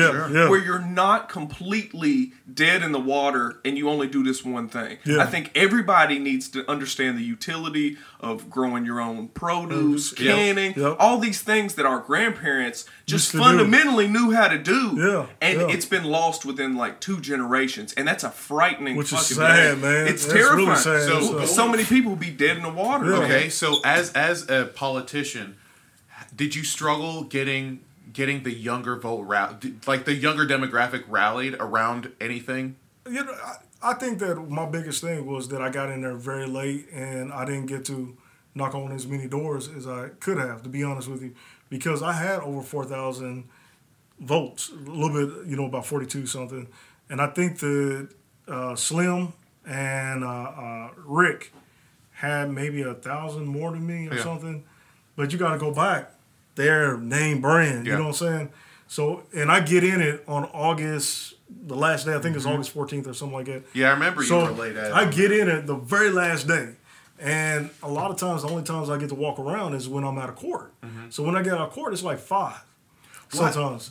I'm sorry, go ahead. So I'm only walking around 2 hours, and the best days I can walk around is really Saturday, and I'll try to walk around all day, but it's only 2 of us. So just going through this neighborhood, you know, going through like Roseline and everything else, that may take about 5 or 6 hours just going through these different neighborhoods, knocking on doors with just 2 people and stuff. So that I think that I rallied around some people, and then somebody told me that the African American vote was actually up this election here. So I'm hoping that it was because I got in, because I'm from pretty much what you would consider somewhat of a hood here in Bowling Green. Okay, so it's it's weird for me to think about knocking on doors in the age where everyone does everything electronically. I think I feel like, and this is where you like educate me because I don't know anything about it. It's just like people can connect with others on YouTube and all these other it things. Doesn't elicit the same chemical response, bro. Exactly. As some dude at your door shaking your hand, Yep. even if you aren't politically affiliated with them, man, it really just ingrains them to you. This person, this person whose name I'm gonna see on the ballot came to my door, and sometimes you'll have like a card in your it's like almost like a postcard, but it'll be like for a political candidate or something. You'll see that, but then to see that individual actively out, you know, shaking hands and kissing babies and stuff, it elicits a whole other chemical response, man. Yeah. Well, Kalu, I had like this script, and I'll tell you this, Kris, I had like this script that was going by, but I used to work for the DSCC years ago as an intern. So what we learned is basically don't completely go off the script. Yeah. So when I came to talk to somebody, there was a guy that was a Republican, and he asked me was I a Democrat, and I just told him the truth. I was like, yeah. And he was like, man, I'm not going to vote for you, blah, blah, blah, blah, blah, blah. Yeah. And I was like, okay, cool. And I was like, can I ask you just one thing? Yeah. What is the main problem here? And then he talked about he got laid off. So guess what I did? Yeah. I started talking about, like, you know, what Bowling Green could do. Yeah. He was like, I like it.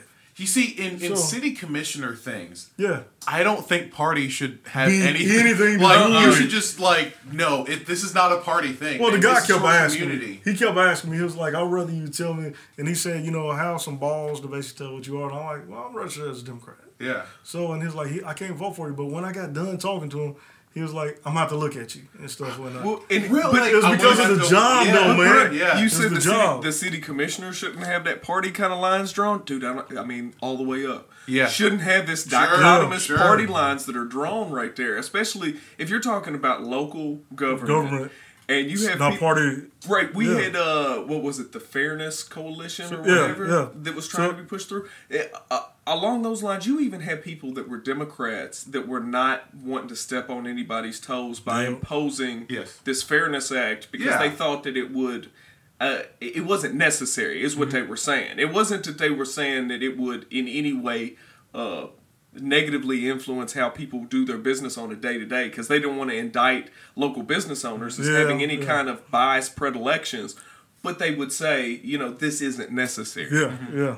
But it's fundamentally flawed that we will essentially put somebody in so close to the heart type of position as a city commissioner based solely upon party affiliation. Yeah. It's ridiculous. Because the straight ticket, bro, they're the worst. Oh, well, this year I voted, this past year, I voted for your buddy that's a Republican.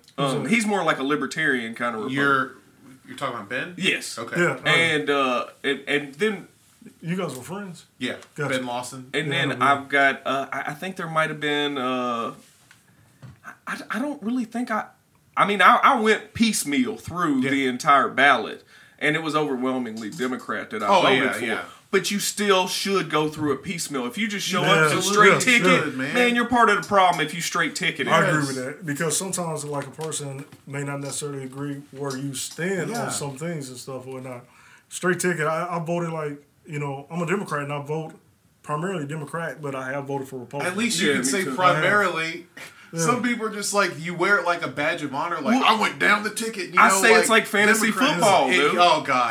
People play politics like fantasy football. Yeah, they do. That's actually perfect. That's actually perfect. Dude, it is. They get... There's some schadenfreude that's associated with whenever we get shit on. Like, the libtards are getting all stirred up and upset about... They love that. They love that. And that's even people that you and I would see on a semi-regular basis that we don't have any problem with. Yeah. They just like to antagonize us. Like a good old boy. Me and you both know people like that we have a lot of things not necessarily in common with them. Yeah. But they're not, they're not a horrible human being, Yeah. Well, some of my best friends are like, it sounds bad when I'm saying I already know where you're going. Go ahead. I have good friends who are Republicans. I know like one of them or something, man. No, man. I got a couple of them. Yeah, I do too. And honestly, like, the thing is, and I forget which comedian was talking about like abortion, for example, and this comedian is obviously super leftist and pro women's right to decide on that issue, but he's like, you got to understand that some of these people, they truly believe that you're killing babies. Yeah. So why would you have any other reaction than to freak out about that kind of shit? Yeah. Yeah, I forget why I was going with that. All right, so I want to ask about, there was one concept that we brought up, and I think it was the episode with Bryce. Okay. We were talking about who needs the most healing.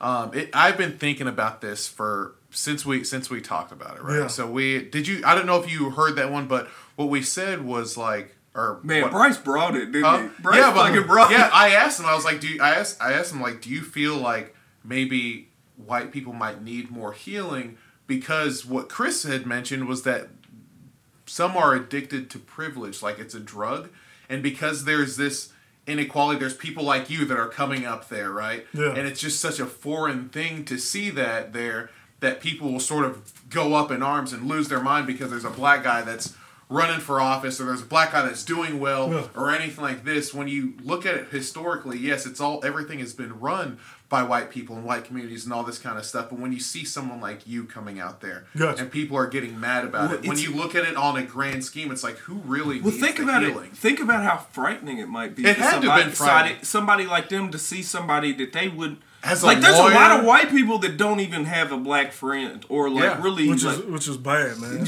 But there's probably quite a few, I would imagine, that they just don't interact with black folks that damn often. But do you think that there is some kind of healing that needs to be done? I think that we all got the same thing, but if we're going back to like who needs the most healing, I'm thinking about like the drug epidemic. I know that a lot of stuff that's going on is going to be like in a couple of years, Kentucky is going to be more like Colorado.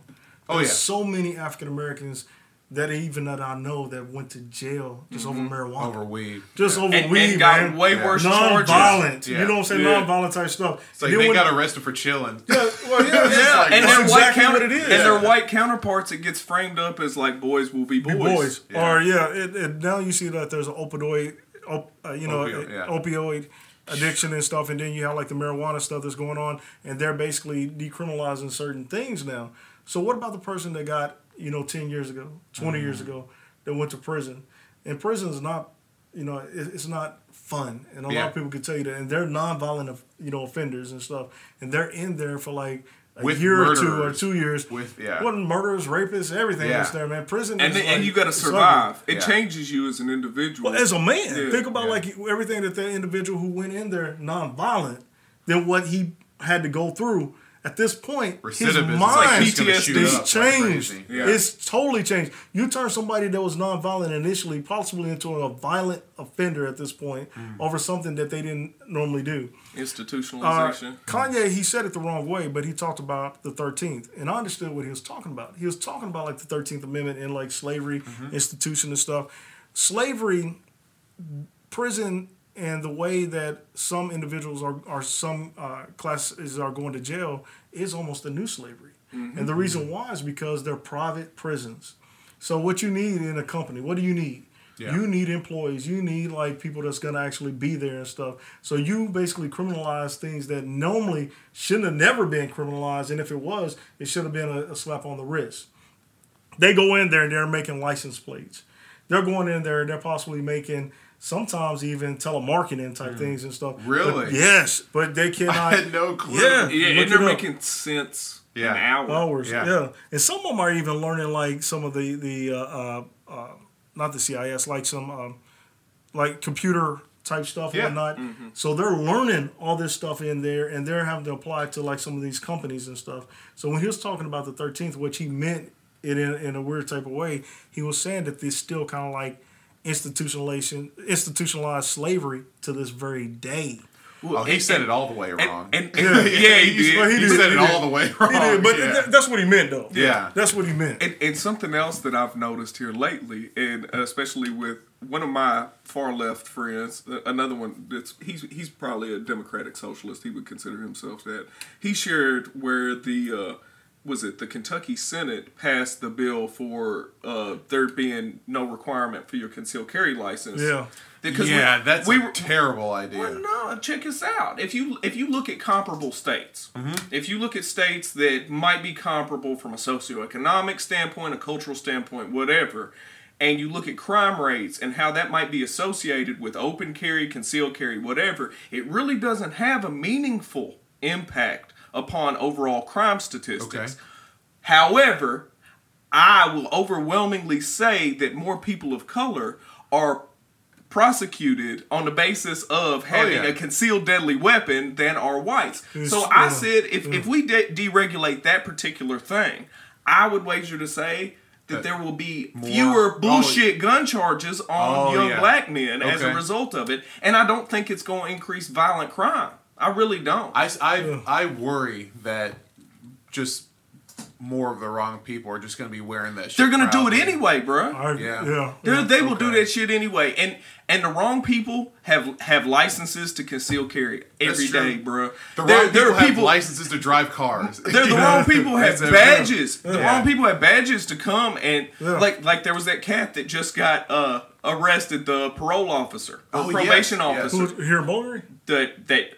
Tyler Young. I got you. And I'm gonna go ahead and say it. I had a run-in with him, and it was framed up in a professional context, and this young man decided he want to act like he want to draw down on me. Whoa, really? Yes. And I'm like, whoa. Like, I'm not only have I identified myself as a social worker, former DCBS investigator, he was there training behind some other probation officer that I'd interacted with before and had zero problems with. He's always been cool daddy about everything.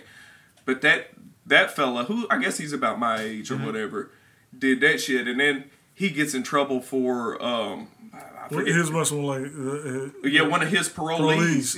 He was sex abuse. One, and then the other one was related to him abusing his position. I forget what that. He's going to be very popular where he's going. Wow. I'm being very serious. But that's the thing with this bit of legislation. Again, people.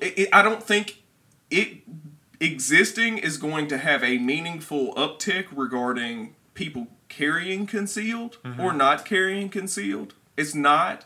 It's just going to impact, in the long run, the number of charges associated with concealed deadly weapons. And I could be wrong, but just from a statistical standpoint, if you look at other states that are comparable, it doesn't. It doesn't really influence violent crime in a meaningful way like that. Well, see, I think that we need regulation, but maybe if they do something like that, you know why we got regulation? It was mainly because California. It was mainly because of the Black Panther Party. They had too much. It was mainly because of them. So Reagan is the governor at this time in California. They're showing up with guns. Bobby and they're basically showing up with guns at this time, and they're standing on those rights.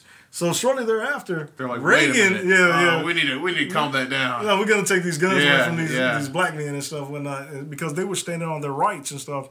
And they was basically having their guns out in the open and stuff, and said we have the right to these guns and stuff. And now you see little girls. There was that one where was it dad and the girl? No, it was this white girl that went on campus with an AR on her back, and she was looking for someone to say some shit to her or something like that. She got the publicity and stuff like that, but she was exercising her right. You know what I'm saying? It was a peaceful protest. Well, see, so it was ridiculous. I'm pro gun, but I'm also but I'm also pro common sense. I'm pro responsibility legislation as well. Like you don't even have to go through the same type of hoops to get a concealed carry or own a gun. We won't say concealed carry. We'll say own a firearm. And the rifle statistics, people like to parade those around. The deaths from rifles in the United States is like 400 or 500 per year, something like that, and they like to parade that around. But that's not representative because it doesn't encompass like pistols. And you know what? There's a whole lot of AR platform stuff that is classified as a pistol. But in any kind of, we like to frame things up as either being all good or all bad. But it's not like this could have tinges of both. Again, it could alleviate some young men of having a gun charge on their record. I definitely agree with that. That they otherwise wouldn't. And it also could simultaneously have a negative uptick in violent crime in rural areas, for example, or something like that. But the bottom line is, if you're if you're getting behind things based on emotion alone, and that's you got to check your shit, man. Social media is eliciting emotional response. I share shit. I'm like, oh, that's unacceptable. I'm gonna share that just because it's from NPR or something. I'm like, that's a credible source of information. It can be completely misleading. Yeah, so that's you got to check your shit every step of the way, man.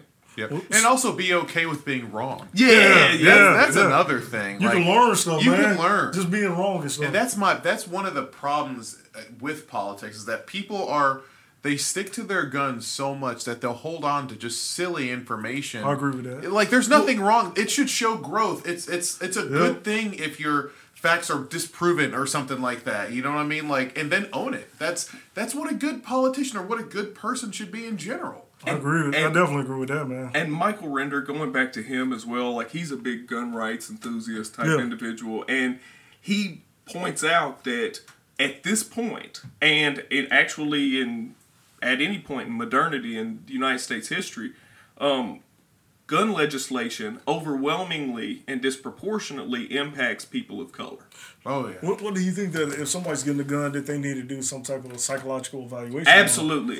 Because the reason why is I was watching something on Facebook where this guy, he was talking to the cops and he basically went Facebook Live and he said, y'all about to see a shootout. Oh, I watched that. You see what I'm talking about? Yeah. And I'm like, why are you going to do something like that? This cat should not have a gun. If he's going to go against all these police officers, he'll definitely kill somebody. Did he see his girlfriend walk out? Yeah, he kept telling her, come on back. So he's sitting there. There's about 4 or 5 officers that show up, just him.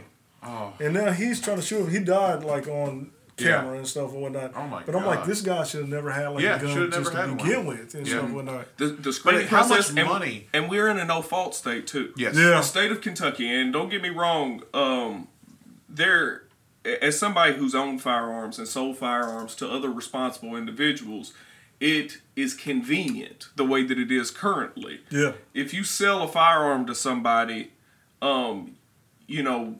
basically within the realm of possibility, if you don't know that they're a felon or that they're going to go do anything malicious with that firearm, you're recused from liability associated with that stuff. It's a no-fault state. I don't think it should be that way. I think that we should know where every damn gun, if you buy a gun from Cabela's or something like that, you're the one that buys it. You need to know whose hands it's going to end up with eventually.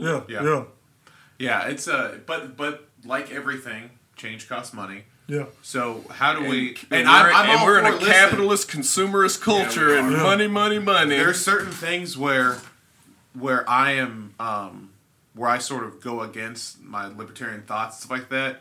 Stuff like guns, I'm like, you throw every penny at psychological evaluations. You throw every penny at making sure that we got to make sure that those are not socio-culturally biased, because I agree with that. Lot of these, that's the thing too. A lot of these tests, these psychological evaluations over the past several decades have received scrutiny for being socio-culturally biased. Oh, but they're rich. You know what I'm saying? They're depressed, but they're even IQ tests. Yes. A lot of the shit that's in the IQ test is not representative of aptitude. It's representative of growing up in a household that had the privilege of having, books about this around or that around. Mm-hmm. Where do you want to go forward? Obviously, you didn't, and this is going back to like politics and stuff like that. So that's cool, man. What's your path moving forward now?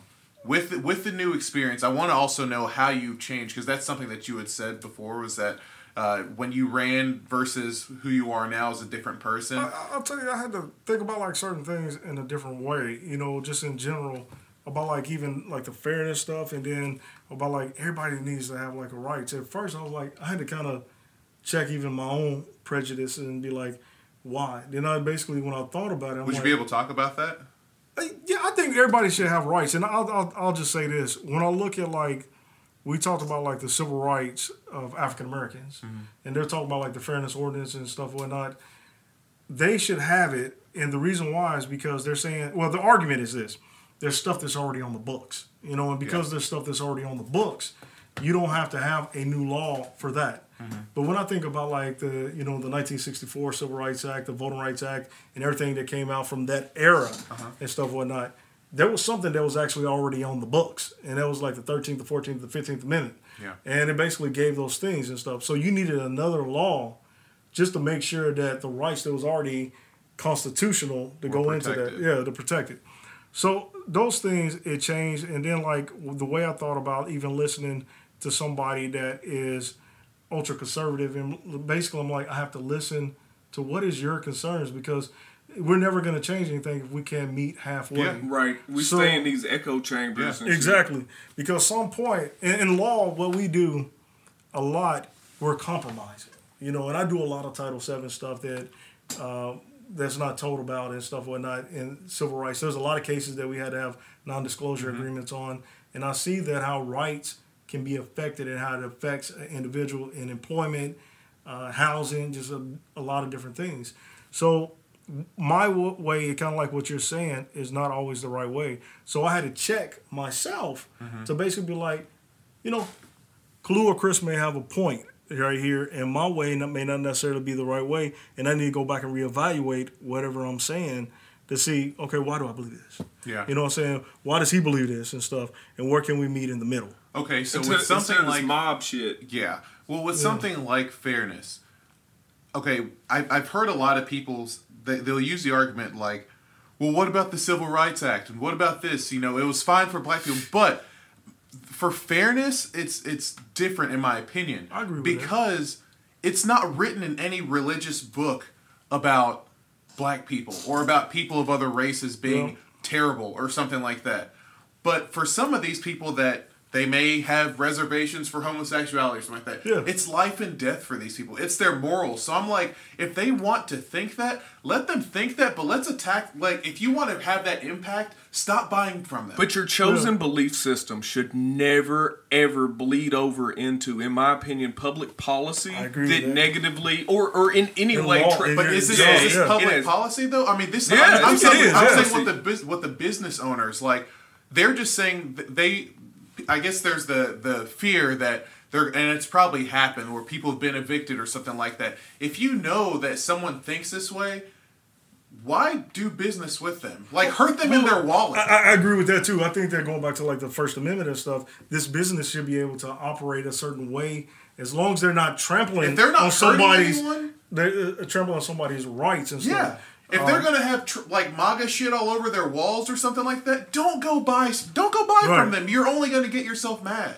It's just gonna piss you off. I'd be afraid to go into like a racist place that I know that they don't want me there because they either think I'm Hispanic or they know I'm African American. Yeah. And then they're gonna spit in my food or something. Yeah. So I ain't giving my dollars. Yeah. Don't hurt them where it matters. Is their wallet. But I think that we have I don't think that we have a constrained capitalist system currently. If anything, I think we have a capitalist system, and even me making a compromise, I think that we have a capitalist system run wild. I think that the disparity between the top 1% has never been larger than people in poverty, and it just keeps getting larger. The middle class keeps shrinking. There are symptoms. There's a sickness that's involved with what amounts to capitalism run amok. Yeah. So I think it's dangerous ground for us to normalize anything else that empowers a business to essentially be exclusionary in any way based upon, and you said morals. I understand that, but if you're putting, but I don't want you to think I'm saying empowering them. It's just leaving them to do their thing. But it's normalization, though. Okay, it is, and it's passive. It's passive empowerment by normalization. Okay, it is passive because a piece of shit can still stay in business if they have enough name recognition, enough people know them, and they're like, well, that's just his beliefs. He's an all right guy. Mm-hmm. I just look, and I don't care. A motherfucker can be A to Z, cool as they can be, and then I just don't like homos. Yeah. You done, bro? Like you done? Unless we can have a conversation. Like, why? What? Would you? Well, the Bible says so. And if you are so stalwart, there's nothing that'll ever change your mind about that. Like, we talked about not wanting to cancel people immediately based upon stuff like that. Yeah. So I believe in having a dialogue about the shit, but I do not think that kind of thing should be tolerated in a society. And I mean that progressive, not in a political sense, but in a ethical, social sense. I agree with that. But I think that, the freedom, of that speech is kind of like paramount. I'm not saying that I agree with what they're saying, but I think that what it has to come down to is the people. Yeah. The people to boycott certain things. Colin Kaepernick, which I wanted to bring up, for our absolutely. Well, Colin, think about it. he hasn't got a job, but he was kind of proven right through like whatever non-disclosure agreement and the money that he's gotten. And He still just got $80 million from that settlement. I thought he couldn't disclose that. Huh? It was all over news. It was $80 million. Somebody in trouble then, man. Somebody in trouble. $80 million. This is a non-disclosure agreement. I thought it was supposed to be an NDA, man. Like you don't supposed to once it's an NDA. And he proved that they're money. like, yeah, he knows we're racist. You know? Yeah. Well, see, the thing about it is like number one in football wasn't until 2005. Or somewhere in 2006 that they didn't have to come out on the field to basically put their hand on the heart. They could actually. Oh, I don't remember. I think was it after the after, Chiefs player who was Islamic who would go and because that seemed around 2005. Was it 2005? He would do. I don't know. It was after that. He would go and do something. People got uncomfortable and stuff like that. He was doing like he was holding his hands up, kind of like you're praying. But the thing about it is like if the government paid it, and then it's like government speech, and you're basically propaganding like government speech, then at that point, you know, he has a right, his due process rights basically that they can't limit that speech. But when it's a private company or if it's a private individual, do we basically limit the same speech as long as they're not trying to incite a fire or a riot or something like that? But isn't the NFL's a non-profit? Well, what I found out later is that somehow the government was paying I guess the teams basically to come out there. The collusive element of it. Yeah. So because of that, I think that if it was nonprofit and purely nonprofit and they have nothing to do with the government, they basically can let him go because it's like an employment at will. Yeah. Because they can be like, we don't like what you're doing. Yeah. And because we don't like what you're doing, you're going to have to go. Yeah. But because they're taking in government funds to get out there. Because there's that military, like it's the flyovers, the soldiers coming out. You got to realize what was going on in 2005 and 2006 and stuff. Huh. We had like Afghanistan going on. We had Iraq still kind of going on and stuff. So they wanted a morale booster. For the patriotism. Yeah. So if the government money is associated with that, then it's not just private speech at that point. You know, this is government type speech, and you can't basically limit somebody's constitutional rights off government speech. As opposed to a business owner, more likely than not, they're not going to get like any money per se from the government and stuff or whatnot. So because they're not going to get any money from the government, do you have to force a business basically to sit somebody there? I disagree with it. And what they'll say African Americans, they kind of did that with African Americans when they did it through the Commerce Clause and stuff. So explain the Commerce Clause. The Commerce Clause is basically where we have like interaction between different states and stuff where we're sending like commerce, like it could be cars, it could be groceries, it could be food, perishables, and just different things and stuff. And because they're sending perishables, you know, if it's a food place, they're saying that the government can regulate whatever speech is kind of in there in the sense because of that. And how they got it through, it was Clayton Powell. Clayton actually got everything through, and they said this is how we're going to do it. We're going to do it through the Commerce Clause and stuff. So because of that, they're using like the interstates and stuff and saying the government controls the interstates. You know what I'm saying? Because they control the interstates, they can control like the local business, you know. In a weird type of way. And that's weird way. That's how they got African Americans to be able to eat at certain establishments using the Commerce Clause. Wow. And stuff with and that's one thing that I will say, again, not to go back to my little catchphrase about like in a perfect world, I would espouse the belief that it will work itself out by through public the what is it, the court of public opinion. People in a certain area will do the right thing if something crosses a line and not patronize that business. I would like to believe that. But, you know, we always talk about America ideally being a democracy. Right. Well, then if you look behind the scenes, really America is either a Jeffersonian democracy or a republic. And the republic, the job of the republic is to prevent majority rule from subjugating minority utility and autonomy. Right. So I worry about these communities that are already kind of teetering on the edge of subjugation, and they could, you know, if you open a door for them to legally, you know, exercise that right to serve who they want to, when they want to, and under what terms, then you down the road, and I could be wrong, you know, I might be looking at this in terms of a logical fallacy, the slippery slope, but down the road, you're potentially opening the door for exclusionary communities to pop up. Not that they don't already exist. I don't agree with that. I definitely don't agree with that. And I think that that's a very possible thing that we could end up, because what ends up happening is that we introduce legislation. Yeah. The legislation has a net positive effect. Then as time progresses, the social landscape evolves. That same piece of legislation becomes outdated, and you have to implement something else on top of it in order to adapt to the new social climate. So I'm not saying that it's going to ruin everything and it's going to stay that way, but I do feel like that's one avenue that it could potentially open up for huge pieces of shit to establish themselves in communities. Like in South Africa, for example, if I'm not mistaken, South Africa, post-apartheid, you had that very thing. You have these exclusionary white communities, and they're poor. Well, they're poor now. They are, and they're trying to get the land back. They're trying to get I forget the guy's name, but he's trying to get the land back. Oh yeah, and they do all kinds of wild shit. There's this show called Dark Tourism. Okay, have y'all seen this? I haven't. Check it out. The guy that's the host of it is kind of but Dark Tourism is cool because it's all this like behind the scenes shit that these dudes are going and checking out stuff in like Cambodia where you could go and pay $500 and shoot livestock with full automatic, like wild stuff. Like he doesn't do it, but he goes to these places. So he goes to South Africa and finds one of these communities in South Africa post-apartheid.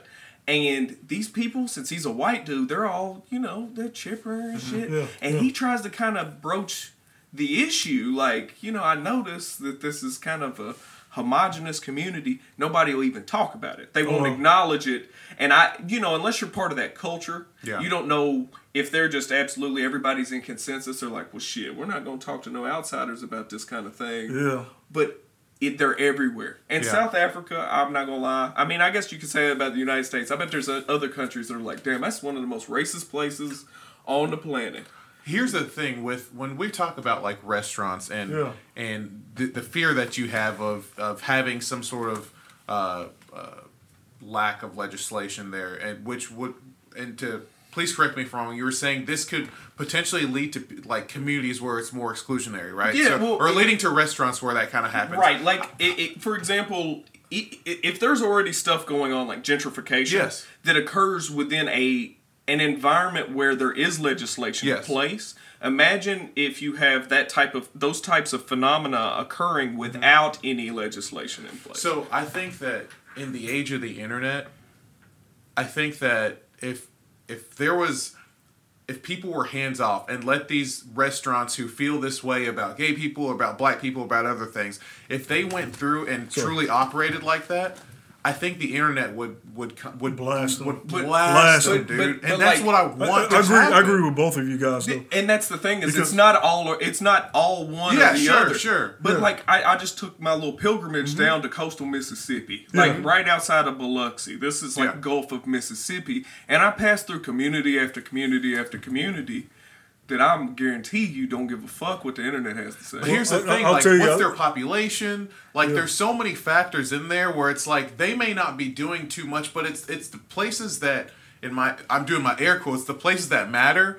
Where if you're up to some silly shit like that, boy, everyone knows Yelp is where people go to snitch. Yeah, that's what I'm saying. Like, you've seen restaurants get bad reviews, and like when you start people having someone will come in there into your restaurant with a video camera, just having this shit live streaming, waiting for your business to get canceled right there. I think that if more of that stuff happened, that'll get people to change. I'd be cool with that if we didn't have something that rested on a system that rested on the ideals associated with an electoral college, man. Like where you essentially you are protecting. We need to get rid of it. You're protecting a landmass, a distribution of individuals, different cultures, I guess the state's autonomy to some passive degree as well, preventing them from being run by highly populated areas. But if you really look at it in objective terms, a lot of the legislation that's centered around ethics, it doesn't necessarily have any kind of bearing upon your day-to-day functionality aside from just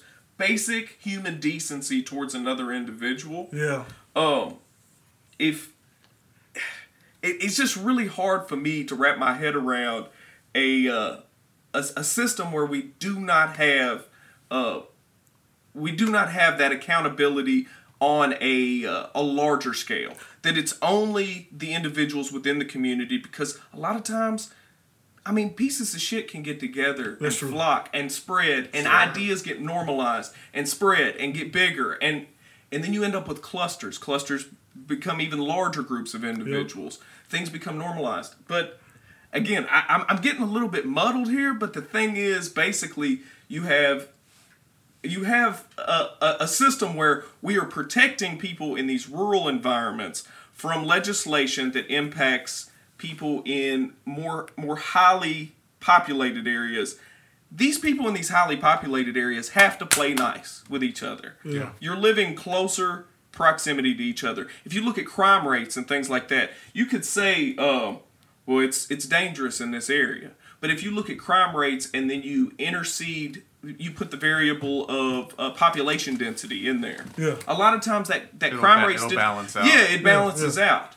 So what is your you already said, but what is your opinion of abolishing the electoral college? I say get rid of it. I agree. Yeah, because I absolutely say get rid of it. that was set up basically primarily for slavery. If you look at it and stuff and whatnot, if we're starting to go like majority rules, basically we'll have a true democracy. And you mentioned, Kris, basically how we're almost like a republic in a way, and it sets it up like a republic. Bush would have never became president, I think, if we would have had it. And we know that, the current occupant, Trump, wouldn't actually be president if we Lost abolished it. by several million. Was it? I thought he got his ass. I thought he got, whooped, popular vote, he was 6 lost. million, It was 6 6 million. million. Yeah. But he lost and stuff. But going back to like your thing, I know Trump just tweeted something out. We was looking at it today about like if someone's gay, they can lose their job. I definitely disagree with that. They can fire them just because of that. And right now they can. And it goes back to what I was telling you. So that's one of the reasons why I like that fairness ordinance and some of the things that needs to be passed. It needs to be passed like it can give someone greater, not rights, but it's not greater rights, but almost equal access. Yeah. So like the same thing that some. Does that make sense? Yeah, so it made me think it was like maybe I'm speaking from a place of privilege because I'm not gay, right? Yeah.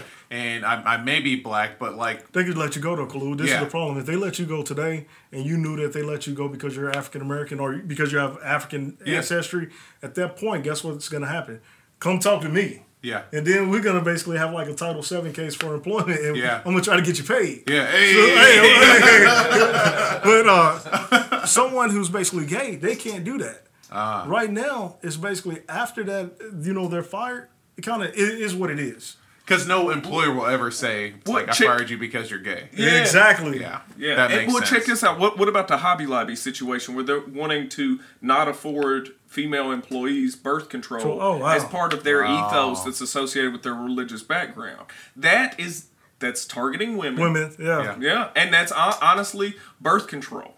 I wouldn't think that birth control should even be a hot topic at this point. A hot button 2019. Issue. Now, abortion, if Hobby Lobby was like, we're not. Is Hobby Lobby started by a church or something? I knew it's a religious. It's a Christian based. So they'll stand on that then. Yeah. Yes. But I think that didn't they end up having to give women their female employees? I would imagine because there's like a federal that's like part of like all the insurance. And that's the thing is it's a in my opinion, when you have a population or a culture that centers around anti-intellectualism, resting purely upon and not to denigrate religious beliefs, but resting a whole lot regarding public policy on religious beliefs and imbuing religious beliefs. They're trying to bring that shit back more and more into the population and keeping birth rates up. Yeah.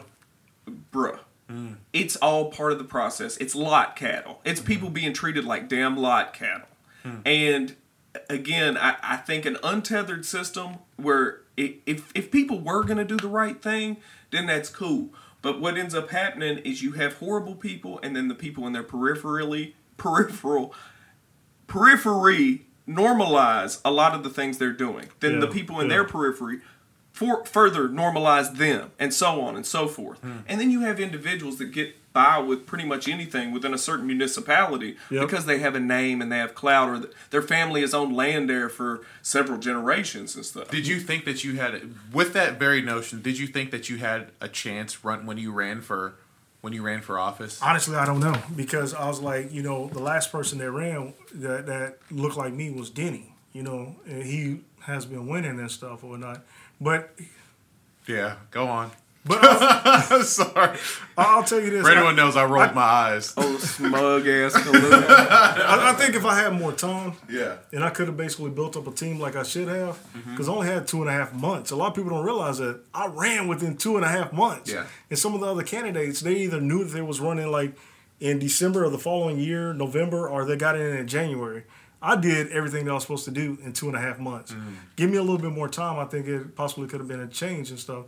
And I should have went and spoken. I look back, hindsight's 2020, and I'm like, man, I should have hit this, I should have hit that and stuff. Instead of spending 6 hours, I should have spent 8 hours. But because I was tired after 6 hours and walking and stuff, I'm like, no, but I should have basically been like, I'm gonna do it 8 hours. You know what I'm saying? I think that the past general election is going to completely change how all elections are going to be done. You think so? I think, or not the elections, campaigning. I think that He's still campaigning. This motherfucker never stopped campaigning. Yeah. Nothing ever happened like this before. Ever. Yeah. This is some Kim Jong-un shit. I think that it's going to change. I think it's going to change a lot, and I hope maybe Bowling Green is different, but I hope that the way that things have kind of panned out, I hope to see more people running for these offices. I agree. And I hope to see more people like saying, all right, we've had enough of that name. Because what I see happening right now is that some of these guys have just been, they've just been complacent. They've been like, oh, I won before. In this case, I'm the black guy. Oh, yeah, I already got the vote. I'm good. And you know what's very telling to me? The active bid to denigrate the younger generation coming up. Yes. Yeah.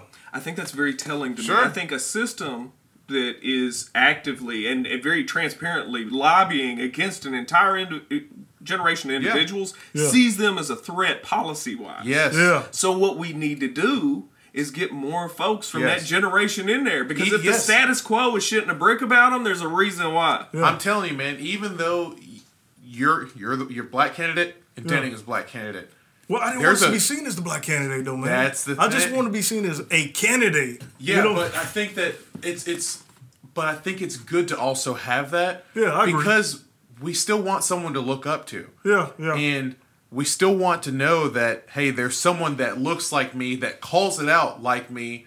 Yeah. And he is in this office here. Again, because I do think that city commissioners are more important than presidents. Yeah. You know what I'm saying? So, and being beholden to an entire culture of individuals is, I think, a great thing. It's in a lot of great ways. thing. When you get elected to a certain office and you have cultural elements, intersectionalities that are associated with you, you are automatically held accountable on that basis. If you get elected and then you throw the black community under the bus, you're going to know about it. And then also, too, again, because, Joe, like, you have more clout with young black folks than Joe does.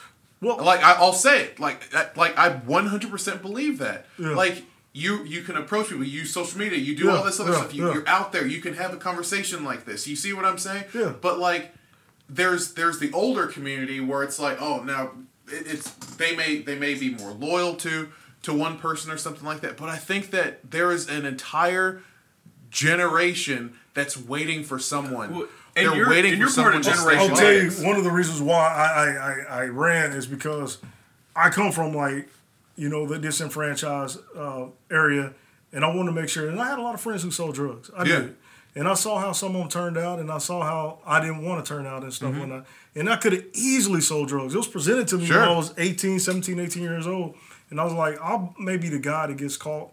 Like, man, I'm too pretty. I ain't going to jail. He's like, look at this light skin, man. I ain't going to jail. Yeah, so I ain't going to jail for nobody. So what ended up happening is, like, I was like, I'm gonna find, like, education. Even though my mother was a single mother, she always pushed, like, education. Yeah. So I saw, like, friends, they would have, like, new cars, and I'm sitting there, I'm going to college, and I got messed up shoes on, like old pants on and stuff and whatnot. But I'm like, I'm gonna get my education. I'm gonna get my education. And in time, I'm gonna get everything that you got. Yeah. And I don't have to apologize or look over my shoulder for anything.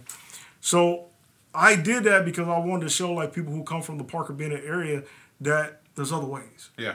There's other ways that we can get out and basically we can be contributing to our area and stuff and whatnot. So that's one of the reasons. But going back to like, and I apologize, this is kind of transition to something that you said earlier.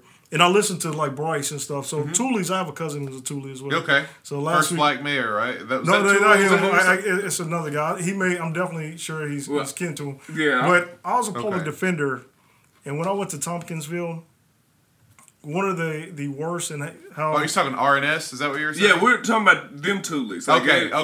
But it's a part of like they're related kin to the Toolies. Well, we might need to holler. We probably got like the there's same somebody family go members, back bro. a couple generations back. Yeah, well, I'm kin to Calvin and Cato. I don't know. All I know is through my brother. He's a family historian. Got you. And he got all the recipes and shit. So, Well, man, we probably can. I'm telling you, brother, because the Toolies there are kind of light skinned, aren't they? yeah, they are. Yeah. But they're kind of racially ambiguous, like just some Indian and some other shit in there too. Yeah. Well, so I'm there and I'm a public defender, and there was this individual was a new judge at the time. It's almost 10 years back, and it was just this African American guy just passing on the sidewalk. So because it's a public way people can go back and forth. So that judge basically told that African American guy that if you come back through here, basically you're gonna get arrested. The guy was like, I'm sorry, but this is my way getting to work and stuff, and I have to come through here this entire time. So come back, fast forward like another month or so, he did it again. And he said, that's the closest way that I can get like to work. That judge, and it was like a DJJ worker that was actually sitting next to me, and was like, Carlos, are you going to do anything? And I'm like, I don't want to do anything because I'm about to, number one, the individual's not my client. Number two is basically, I think that I'll be shooting myself in the foot. But I did go back and tell like my supervisor at the time like what happened, because nobody should ever went to jail. Just basically going back and forth trying to get to work and stuff whatnot.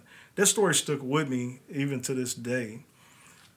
So when you guys were like it's a little bit better, from 10 years ago what I saw, there were certain things that occurred, that I didn't like even being in Tompkinsville. Matter of fact, my supervisor, when I was in Barron County, he was basically saying that I don't know if I'm going to keep sending you. I'm going to send somebody else, and basically you won't do that area. You go to Hart County and stuff because he said it'll be a little bit better that's there. And even another public defender was like, it's problems if you keep sending Carlos and stuff. So there was stuff that went around in Tompkinsville that just wasn't right. And here I am thinking that Tompkinsville was like a really friendly place because after it was 10 years ago though. I'll tell you that. Okay. It was 10 years ago. And again, look, we also understand that there's two sides to it. There's that front face side to it, sure. And they could be dropping N-bombs with hard R's. Oh, on yeah. And we did an entire episode on, like, tokenism and novelty status. Yeah. Like, you could essentially, they could be the only black family or brown family that they know, and they give them a pass, so to speak, and they'll be like, well, generally, I don't like black folks, but, they're all right. I know. Because of the food. So-and-so. Yeah. Oh, okay, so I got two more questions for you. Do you find yourself in a position being a black lawyer or even just a black politician where you're constantly disarming people? We used this term in our last episode where, for me, if I walk into a business or anywhere, they see a big ass black dude and I'm just and I have to talk like this and I have to be like, hey man, different strokes for different folks. Do you find yourself having to do that a lot? Sometimes I try to be myself, but then, I think that the way that I talk to my friends and the way that I talk at home is definitely a different way than I talk. Code switching. Yeah, man. And then is it harder? Like, is it more taxing on you, again, being a lawyer and being someone in politics? I try to make sure that someone that looks like me, their voice is heard, regardless of anything. Going back to like what I was saying, even if your voice shakes, make sure it's heard and stuff and whatnot. So if I see something that's unfair, even going back to that individual, I may not necessarily say it right then and there. I was a new lawyer too at the time, but I'll go back and make sure that somebody else that is a supervisor knows what's going on because I felt like that it was done wrong and stuff. Today I would have handled it totally different. I probably would have called like the judicial place and probably complained to. That's taken years though to learn, man. It's experience. But, even going back to, like, code switching, I was riding in Marty Deputies. This is another story. I got a lot of stories. Sure. So I was riding in Marty Deputies. She passed away, but I do immigration work, too. You guys about to go? No. I heard the music. I was like bringing up the Grammys. I was bringing up some info. Yeah. I was about to say, No. Oh, you hear the music? It sounded like we was playing y'all Wrap it stage. up. Wrap it up. No, not at all. So, so I'm riding in her car, and like I told you, I got like a tattoo that's kind of right here. Yeah. But I got a polo on. I have like Yeah. some Nike shorts on, and I had like maybe some golf type shoes on and stuff. So I'm driving her car. Marty, if you don't know her, her brother owned like Beach Bend, owned like Camping World, owned a lot of stuff before Garvin? she passed. Yeah, Garvin was her Okay. brother. David Garvin Yeah. was her brother. So there was like one of the rich families here in Yeah. Maryland. So we're in Boone County because we had like a client that was locked up. Now I'm 5'7.5". The guy is like 4'11", 5 foot tall. Yeah. So I'm coming in there. And it freaks us out, just so you know. Yeah. For us to be this height, when we see We somebody, claim it, man. look, when we you see claim somebody, it. like, this isn't normal, bro. Like, you supposed to be taller than me. Yeah, we claim that stuff, man. You can't take it away from me. So, well, I'm going in there and I asked for like this client. This guy he was a sheriff's deputy. He came and he followed me and stuff. And I talked about this on one time years ago on Facebook. And he basically called me by my client's name. He said, put your hands behind your back. But I had to go pick up. God. Yeah, man. And I basically said, sir, you didn't ask me my name or anything. And he basically said, you're this individual.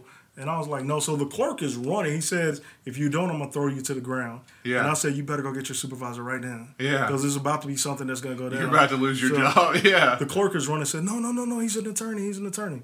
Mind you, this same guy, when we was outside, saw me get out of like a brand new Mercedes. Oh my God. So He's just big man. the guy, my client, is almost 7 inches shorter than I am. Oh my God. So come on, man. He's like 4'11", 5 foot. So yeah, I'm only going back to like you can't take my height. You can't take it away from me. Yeah. So at that time, I'm like, all right. I was in the game for a little bit. I did talk to a supervisor and I complained, and I basically said I'm gonna make sure that there's a record. Because just because you heard me and you saw me get out of that, you knew instead of asking like so many questions. And one of the reasons why I was getting his file because he was locked away in Chicago. So I was getting his file because he had a failure to appear. So he had a failure to appear there because he was locked away. So I was trying to get rid of this failure to appear. Yeah.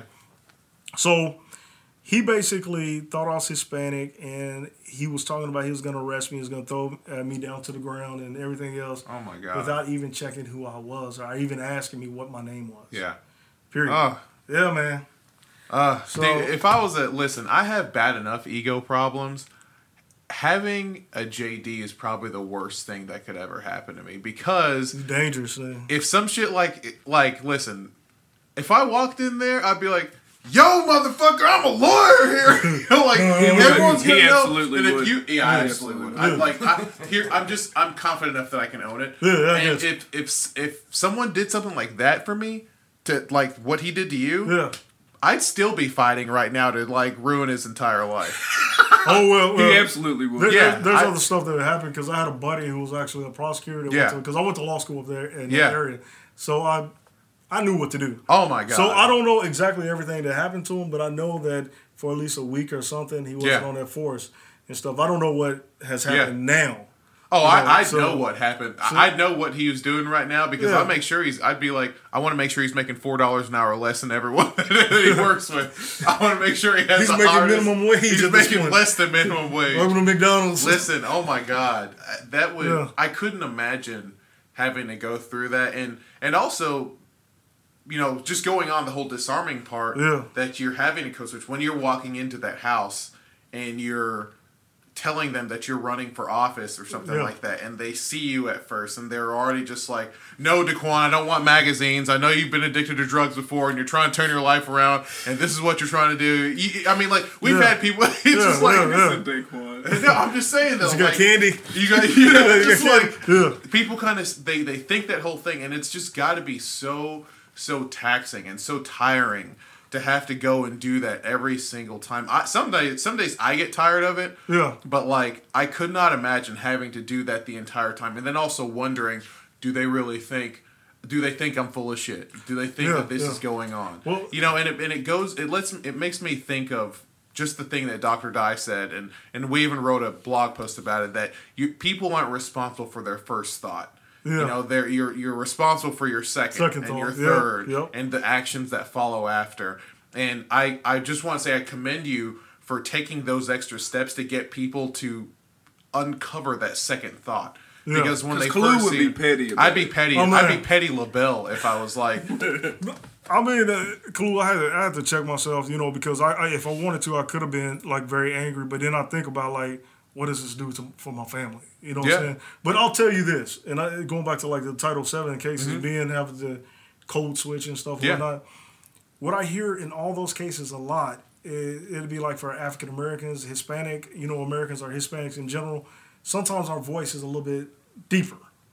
So because of that, louder, rattles people. Yeah. So what they'll do is that they'll take their passion of being, you know, upset about something and saying that they're angry and stuff like that. And be like, I'm not angry. It's the way that I talk and stuff. So even for myself, sometimes I'll be like, I got to lower my tone in court just so you don't think that I'm being angry at you. Dr. Guy said that same thing. So it's the truth, man. It's the very truth. They want you, but they don't want all of you. Exactly. You're a very different creature when you step in the fucking courtroom. I mean, you know how it is. Yeah, it's very regimented. I'm here, your honor. I mean, it's everything that you see on TV a lot of times. I mean, it'll stop. Somebody will go whisper in somebody else's ear. Hand them a piece of paper.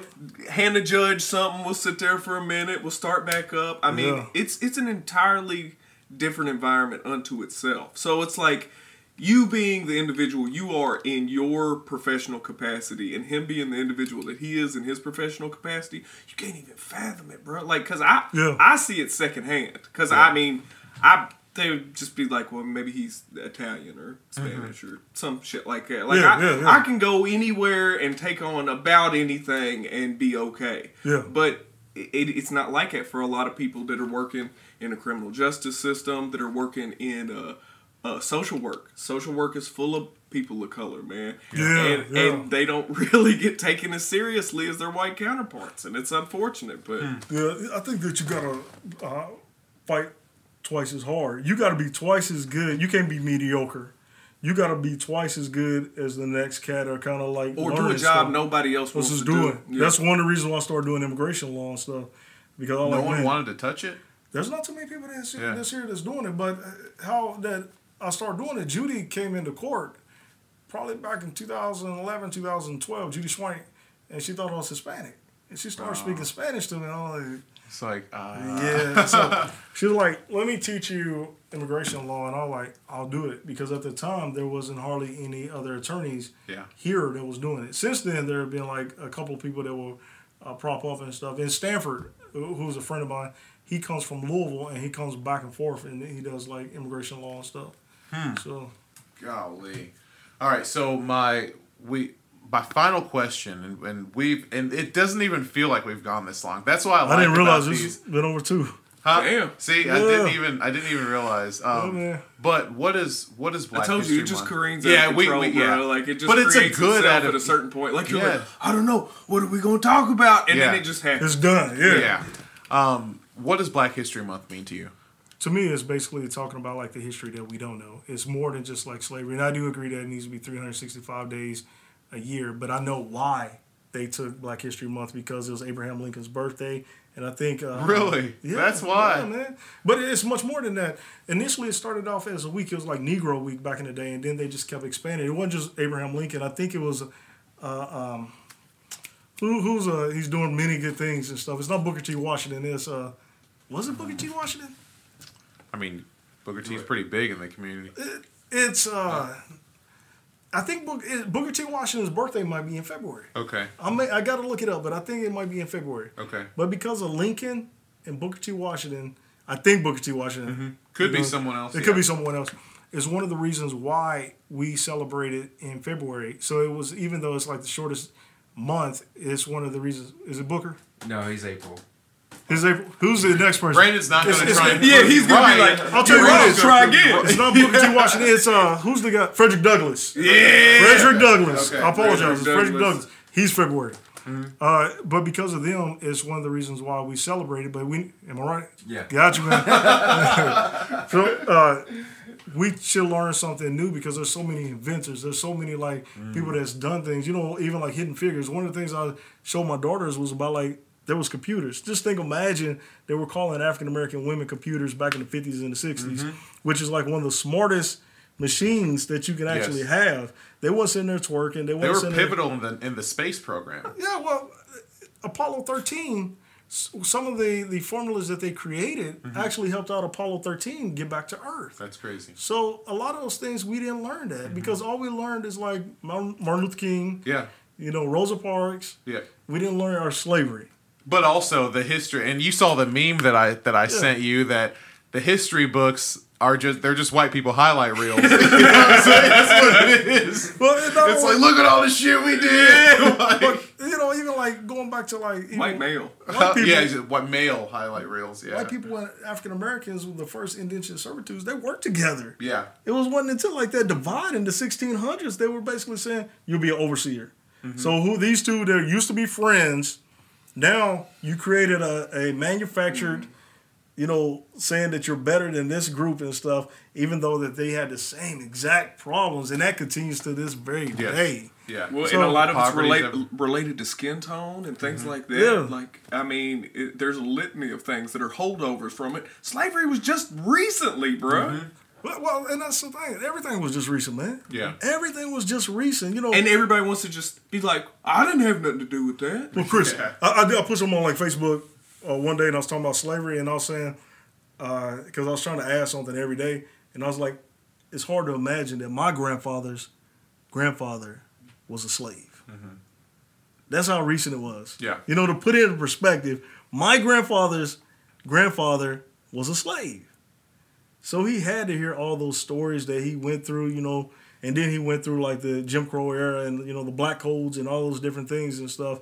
So he witnessed all those things, but he had to witness, you know, from the Reconstruction era, his grandfather, to like basically losing rights again after Plessy versus Ferguson and stuff, to basically going through like the Klan, the birth of the nation, you know, looking at those movies and stuff. And you had I guess the Klan rose during that time and a lot of lynchings that occurred. And I was going to say, I just recently saw, let's see, what was it? It was top 10 states post-emancipation that had the highest incidence of lynchings of black people. Yeah. Kentucky's one of them? Kentucky was number 10 Really? or just outside of number 10. Yeah. I think with there being some 200 and something lynchings, and of those, 142 were black people. Oh, wow. Wow. Yeah. And that's post-emancipation, and that's I think Kentucky just maybe got edged out of the top 10, was an honorable mention, air quotes up in this, but man, they accumulate. It's Kentucky has got new. Yeah, Kentucky. It's not that far. A lot of people they say it's a long time ago, but how long ago? Our parents were still alive when, you know, before they had like the civil rights and stuff. Think about that. And in this article, it was talking about how attorneys at the time were trying to appeal to the president of the United States, saying that Kentucky was essentially, it was a violent battleground for these folks because unabated violence was running rampant. I mean, black folks were getting lynched in much more disproportionate numbers than across the United States. And we don't really think about that in Kentucky as much. We like to point at other states and be like, well, at least it's not as racist as this state or as racist as that state. Yeah. Well, Bowling Green used to be called Little Chicago, man. They used to have like a lot of murders here back in the day. And the mafia used to come here quite a bit years ago and stuff and whatnot. So those stuff is not that long ago, even though if you want to put it in perspective, our parents probably experienced some of the things or lived through some of those experiences. And even though a lot of people say it's a long time ago, the older I get, the more I learn that long time ago is not really that long ago, man. Yeah. So it's weird. You know, all that we're saying, it really further reinforces that notion that I made.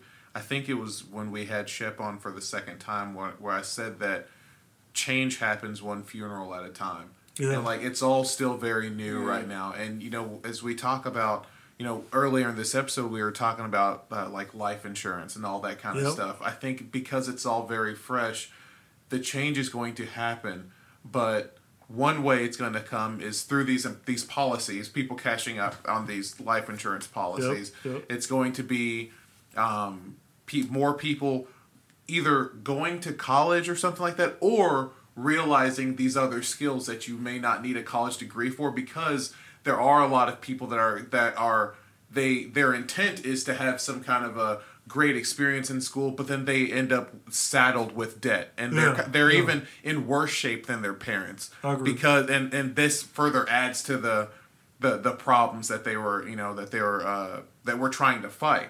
So I think that over time the change will come. I don't know if we'll be alive for it, but because we've all sort of agreed on the fact that it's all still very fresh, like all we can do right now is kind of make sure that we're not part of the problem, and then also be able to openly talk about it. But it will come. The change will come. You want to know something just real quick that, and I could be wrong, but it whenever we have, and it comes off of your idea that we don't have a big war or big cause right now. Yes. There's nothing to put things into perspective right now. Race relations, at least the illusion of race relations post 9/11 between white and black folks in the United States seem to be at a peak, because it's fluctuated. At that time, as long as you're not Muslim, that's what it was. When there's a new boogeyman. Yes. When there's a new boogeyman, there's always a new threat. That's what I was telling him, or what I said before in other episodes, was that like one of the things that, or my idea that people think that like this generation's a bunch of pussies or whatever. Like I say that, and it's something even Gary Vaynerchuk says, is that there hasn't been some major war or some big existential threat to the American culture. Now, thank you for clarifying on that episode where it's like, yes, it's going on around the world, but like in the American culture, there isn't some big war. We aren't getting thrown to a draft where we're having to put certain things aside, but because there's not any... Well, you want your cattle to feel safe. Well, because there isn't some like massive thing going on, we're worrying about the Kardashians. We're worrying about all these other surface level threats, all these other surface level boogeymen that first world problems. First world problems. That's what it is, and that's what is really making things different. But the thing that does separate the generation now from even ours, and of course ours before, is the internet. I think the internet is the great. It's the glue that brings everything together. Also, it is the echo chamber. It is it does create those echo chambers, but at least it's there for people to learn that there are other sides, there are other things that they can learn about, and maybe the change. I'm even comfortable saying that the change might happen while we're alive, because the internet is so huge, and because there's kids making millions of dollars off of slime. There's young black entrepreneurs that are like 18 years old. They're like, they're doing little things, but it's because of the internet that has helped them out. And these young, or even our generation, a lot of the billionaires and the millionaires that are non-white, they're also realizing, hey, let's try and do our parts. Where I think of LeBron James, and I think of people like that are going out there actively in the community to start these things up. I think that it may actually come a lot faster than we think. Gotcha. Yeah. I don't know. Were you about to say something? I heard you inhale. I thought you were going to talk. He was going to kiss you on your neck. Corrections, man? Yeah. I was going to. He said, any more corrections? No, I'm joking. I got some boxing gloves. Yeah, it's like, I appreciate it, he man. wants to fight you. I knew it was I knew it was somebody. I just didn't know who it was. You know what I'm saying? I'm like, it's Booker T. Washington, or Frederick Douglass. I get them. But I will say that the information age, the internet, all that kind of stuff, it has empowered everybody. It's the great equalizer in a lot of ways. But in other ways, it has enormously, as an overreaching phenomenon, caused people to lose touch with their roots. And if your roots were already loosely settled, like if the African American community had been stripped of their identity and were currently in a state of rebuilding, throwing the information age in on top of it, those deep cultural roots that are part of building a strong foundation socioculturally get yanked out of the damn ground because it doesn't matter what color you are. Yeah. The information age has made it so a 13-year-old thinks they know more than their 70-year-old grandmother. Not that That's that very not, true. yeah, I not- had a 13-year-old. Right, and it's not like that hasn't been a common theme that teenagers think they know everything. Yeah. But legit, when you have the totality of all human look something information up. at your fingertips, and Meemaw Yeah. doesn't know how to handle a computer or anything. Daddy, you wrong. Yeah, Absolutely. That's what it is right Yeah, here. absolutely. So that's what we're up against as well, and we have to make those acknowledgments without making them excuses. Yeah, Yeah. that's true, guys. Do we have any sort of shout out? So after every episode we do a shout out. If you have anyone you want to say hello, goodbye, go to hell, whatever. I just shout No out my one says family, go to but hell. that's it, bro. Really, That's just it, family? Yeah. Just family, man, and friends. Yes, And cool, stuff, you cool. know, just friends. Yeah, I really do appreciate you taking the time to jump Yeah, on man. this episode. Man, I I've- hollered at you before to try to do it. Huh? I know Yeah. it was before your while you were running. Running, yeah. Here's the thing: we cuss a lot, and so I was just sitting there like, man, this might be bad for him because I remember you and I talked about. I was like, this might not be a good thing for him or something like that because.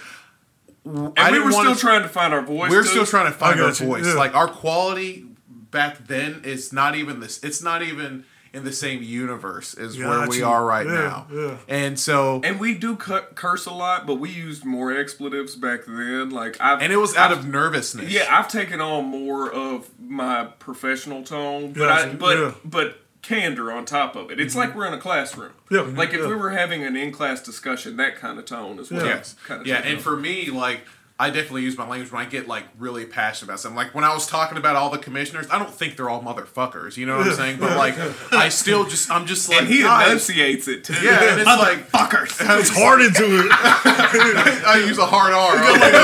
He's got love when he's saying it. But it's just, I get so passionate about things like that, and when it comes to making our community better, I'm just like, why are we wasting Like time? Dr. Like, Dye said, it's just seasoning. Like It's- it's just seasoning for your It's language. seasoning. It Yeah, is seasoning. yeah. And so that's why I wanted to make sure that we had, and it's more of a compliment to you, because I wanted to make sure that we had a good enough product that was like, okay, we're at a good spot. Let's get someone on, you know, because for me, it's a big thing to have someone who's run for office, someone who is like also a lawyer, all this stuff. I know we've had Shep on, and I hold you to a very high standard, but also it's Black History Month, and there are people that are listening to our episodes, and it's like, it's taken a lot And where to we get to at, this listener point. wise? We're getting close to 5,000, you know, Nice, and so it's man. just like I just want to make sure that we're saying and doing the right things, and our intent is there. Gotcha. And so I'm Yeah. very, very thankful that you were able to jump on and, anytime, and brother. be open with us. That's such a anytime, huge man. thing to be open with us. Well, and like I said,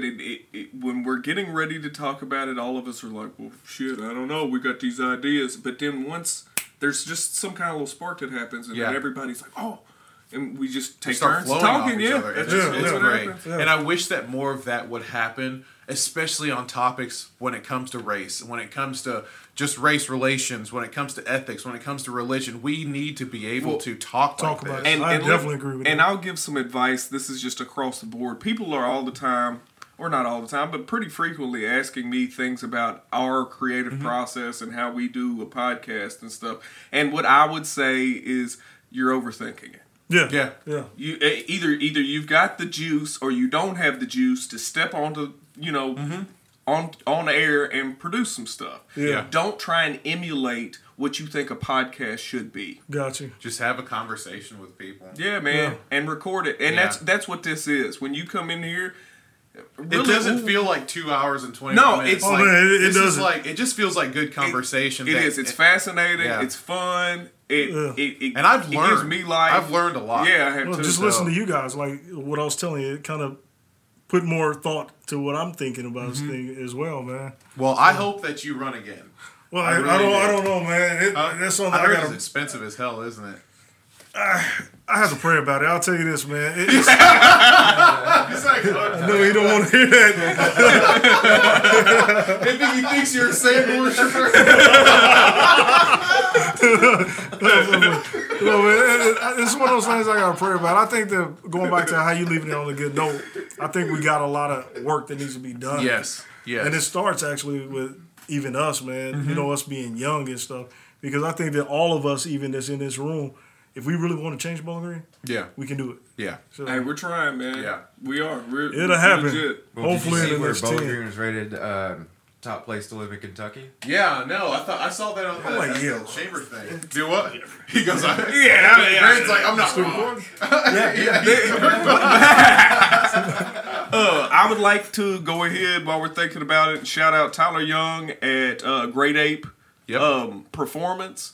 He's got, it's my understanding, he's got 1 personal training slot and 2 online training slots that are still available. Nice. So he's filling up his time. Hey, then, he is, man. But I mean, everybody I've talked to that's tried him out, man, he cares. Yes. His prices are super reasonable, and what you'll get is far and beyond what you see on paper. Because he's just that kind of dude. Yeah, yeah. Also, would like to give another shameless shout out to Fuel Nutrition. Yes. Josh Biggs. Always. Ryan Hines. Yeah, Ryan Hines at Oxology Labs. I'm about to go to the gym. I'm going to take some of his pre-workout here shortly. Fuel Nutrition, our buddy Kevin Foster. Yep. Did you see what he posted? Yeah, I was like, meal from, thank and you. it looked fire. He had Good. breakfast at Fuel Nutrition, and it made me happy, man. Also, let's see, we've kind of deviated, but, you know, I'd like to give a shout out to the makers. Yeah, that's... And Bowling Green, it's been a long time since we said anything about them. And spring is rolling up, and I know they're going to be coming out with some great products. They so absolutely will. I'm looking forward to them. Like, support local guys. Yeah. Truly. I think, like, working with Fuel and working with Oxology Labs, that's really reinforced to me, like, okay, I've got to start taking care of the community a little bit Support more. local, but also lovingly scrutinize local, Scrutinize the hell out of them. Because you know what'll happen if you don't? They get comfortable and They start get doing comfortable, trash and stuff. then they'll have their own little. They'll just set up their own little nonsense bullshit that's associated with their little tiny group of people, and it'll be exclusionary as hell. And I mean, and I guess that's fine. But any businesses, you better bring your A game if you're going to be in Bowling Green, Kentucky. Cause absolutely, we're going to be looking for you. We're going to be looking for you to do well. But if you're not bringing your A game, we're going to let you know too. Yep. Oh, also, I want to give a final. My final message is to parents: clean your damn kids. Wash their hands. Don't let them go to school if vaccinate them too. Vaccinate them, yeah. Vaccinate them. Here's the thing: we should be at the state dance competition, but some asshole kid had their germs, and now my stepdaughter has the flu, and so we didn't get to go to. Flu would punch a kid. He will. Yeah, they'll get Spartan kicked in the chest. I'll tell you this for a minute. I thought you was about to say, kids, please clean your. No. What was you about to say? Parents, man, like if your kid's sick, Yeah. let him stay home. Like, stop racing for the perfect attendance award. It's not worth getting other people sick, because if I find out who you are, you're paying my fucking deductible, and you're paying all the other things. You're gonna see him.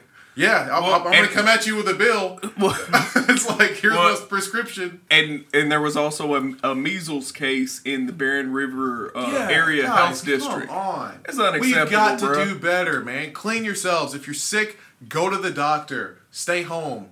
Anyway, that's my final rant here. But guys, thank you all so much for listening to it. Brandon, do you have anything? I'm sorry. No. When's your wedding, by the way? March. Congrats, man. March when? You better. 30th. Hey, by the way, I appreciate you guys having me on here. Oh, dude, the honors. that. The honors, 100% ours. It's 100% ours. Guys, that's it for us. Thank you all so much. We love you, and we are out. Peace.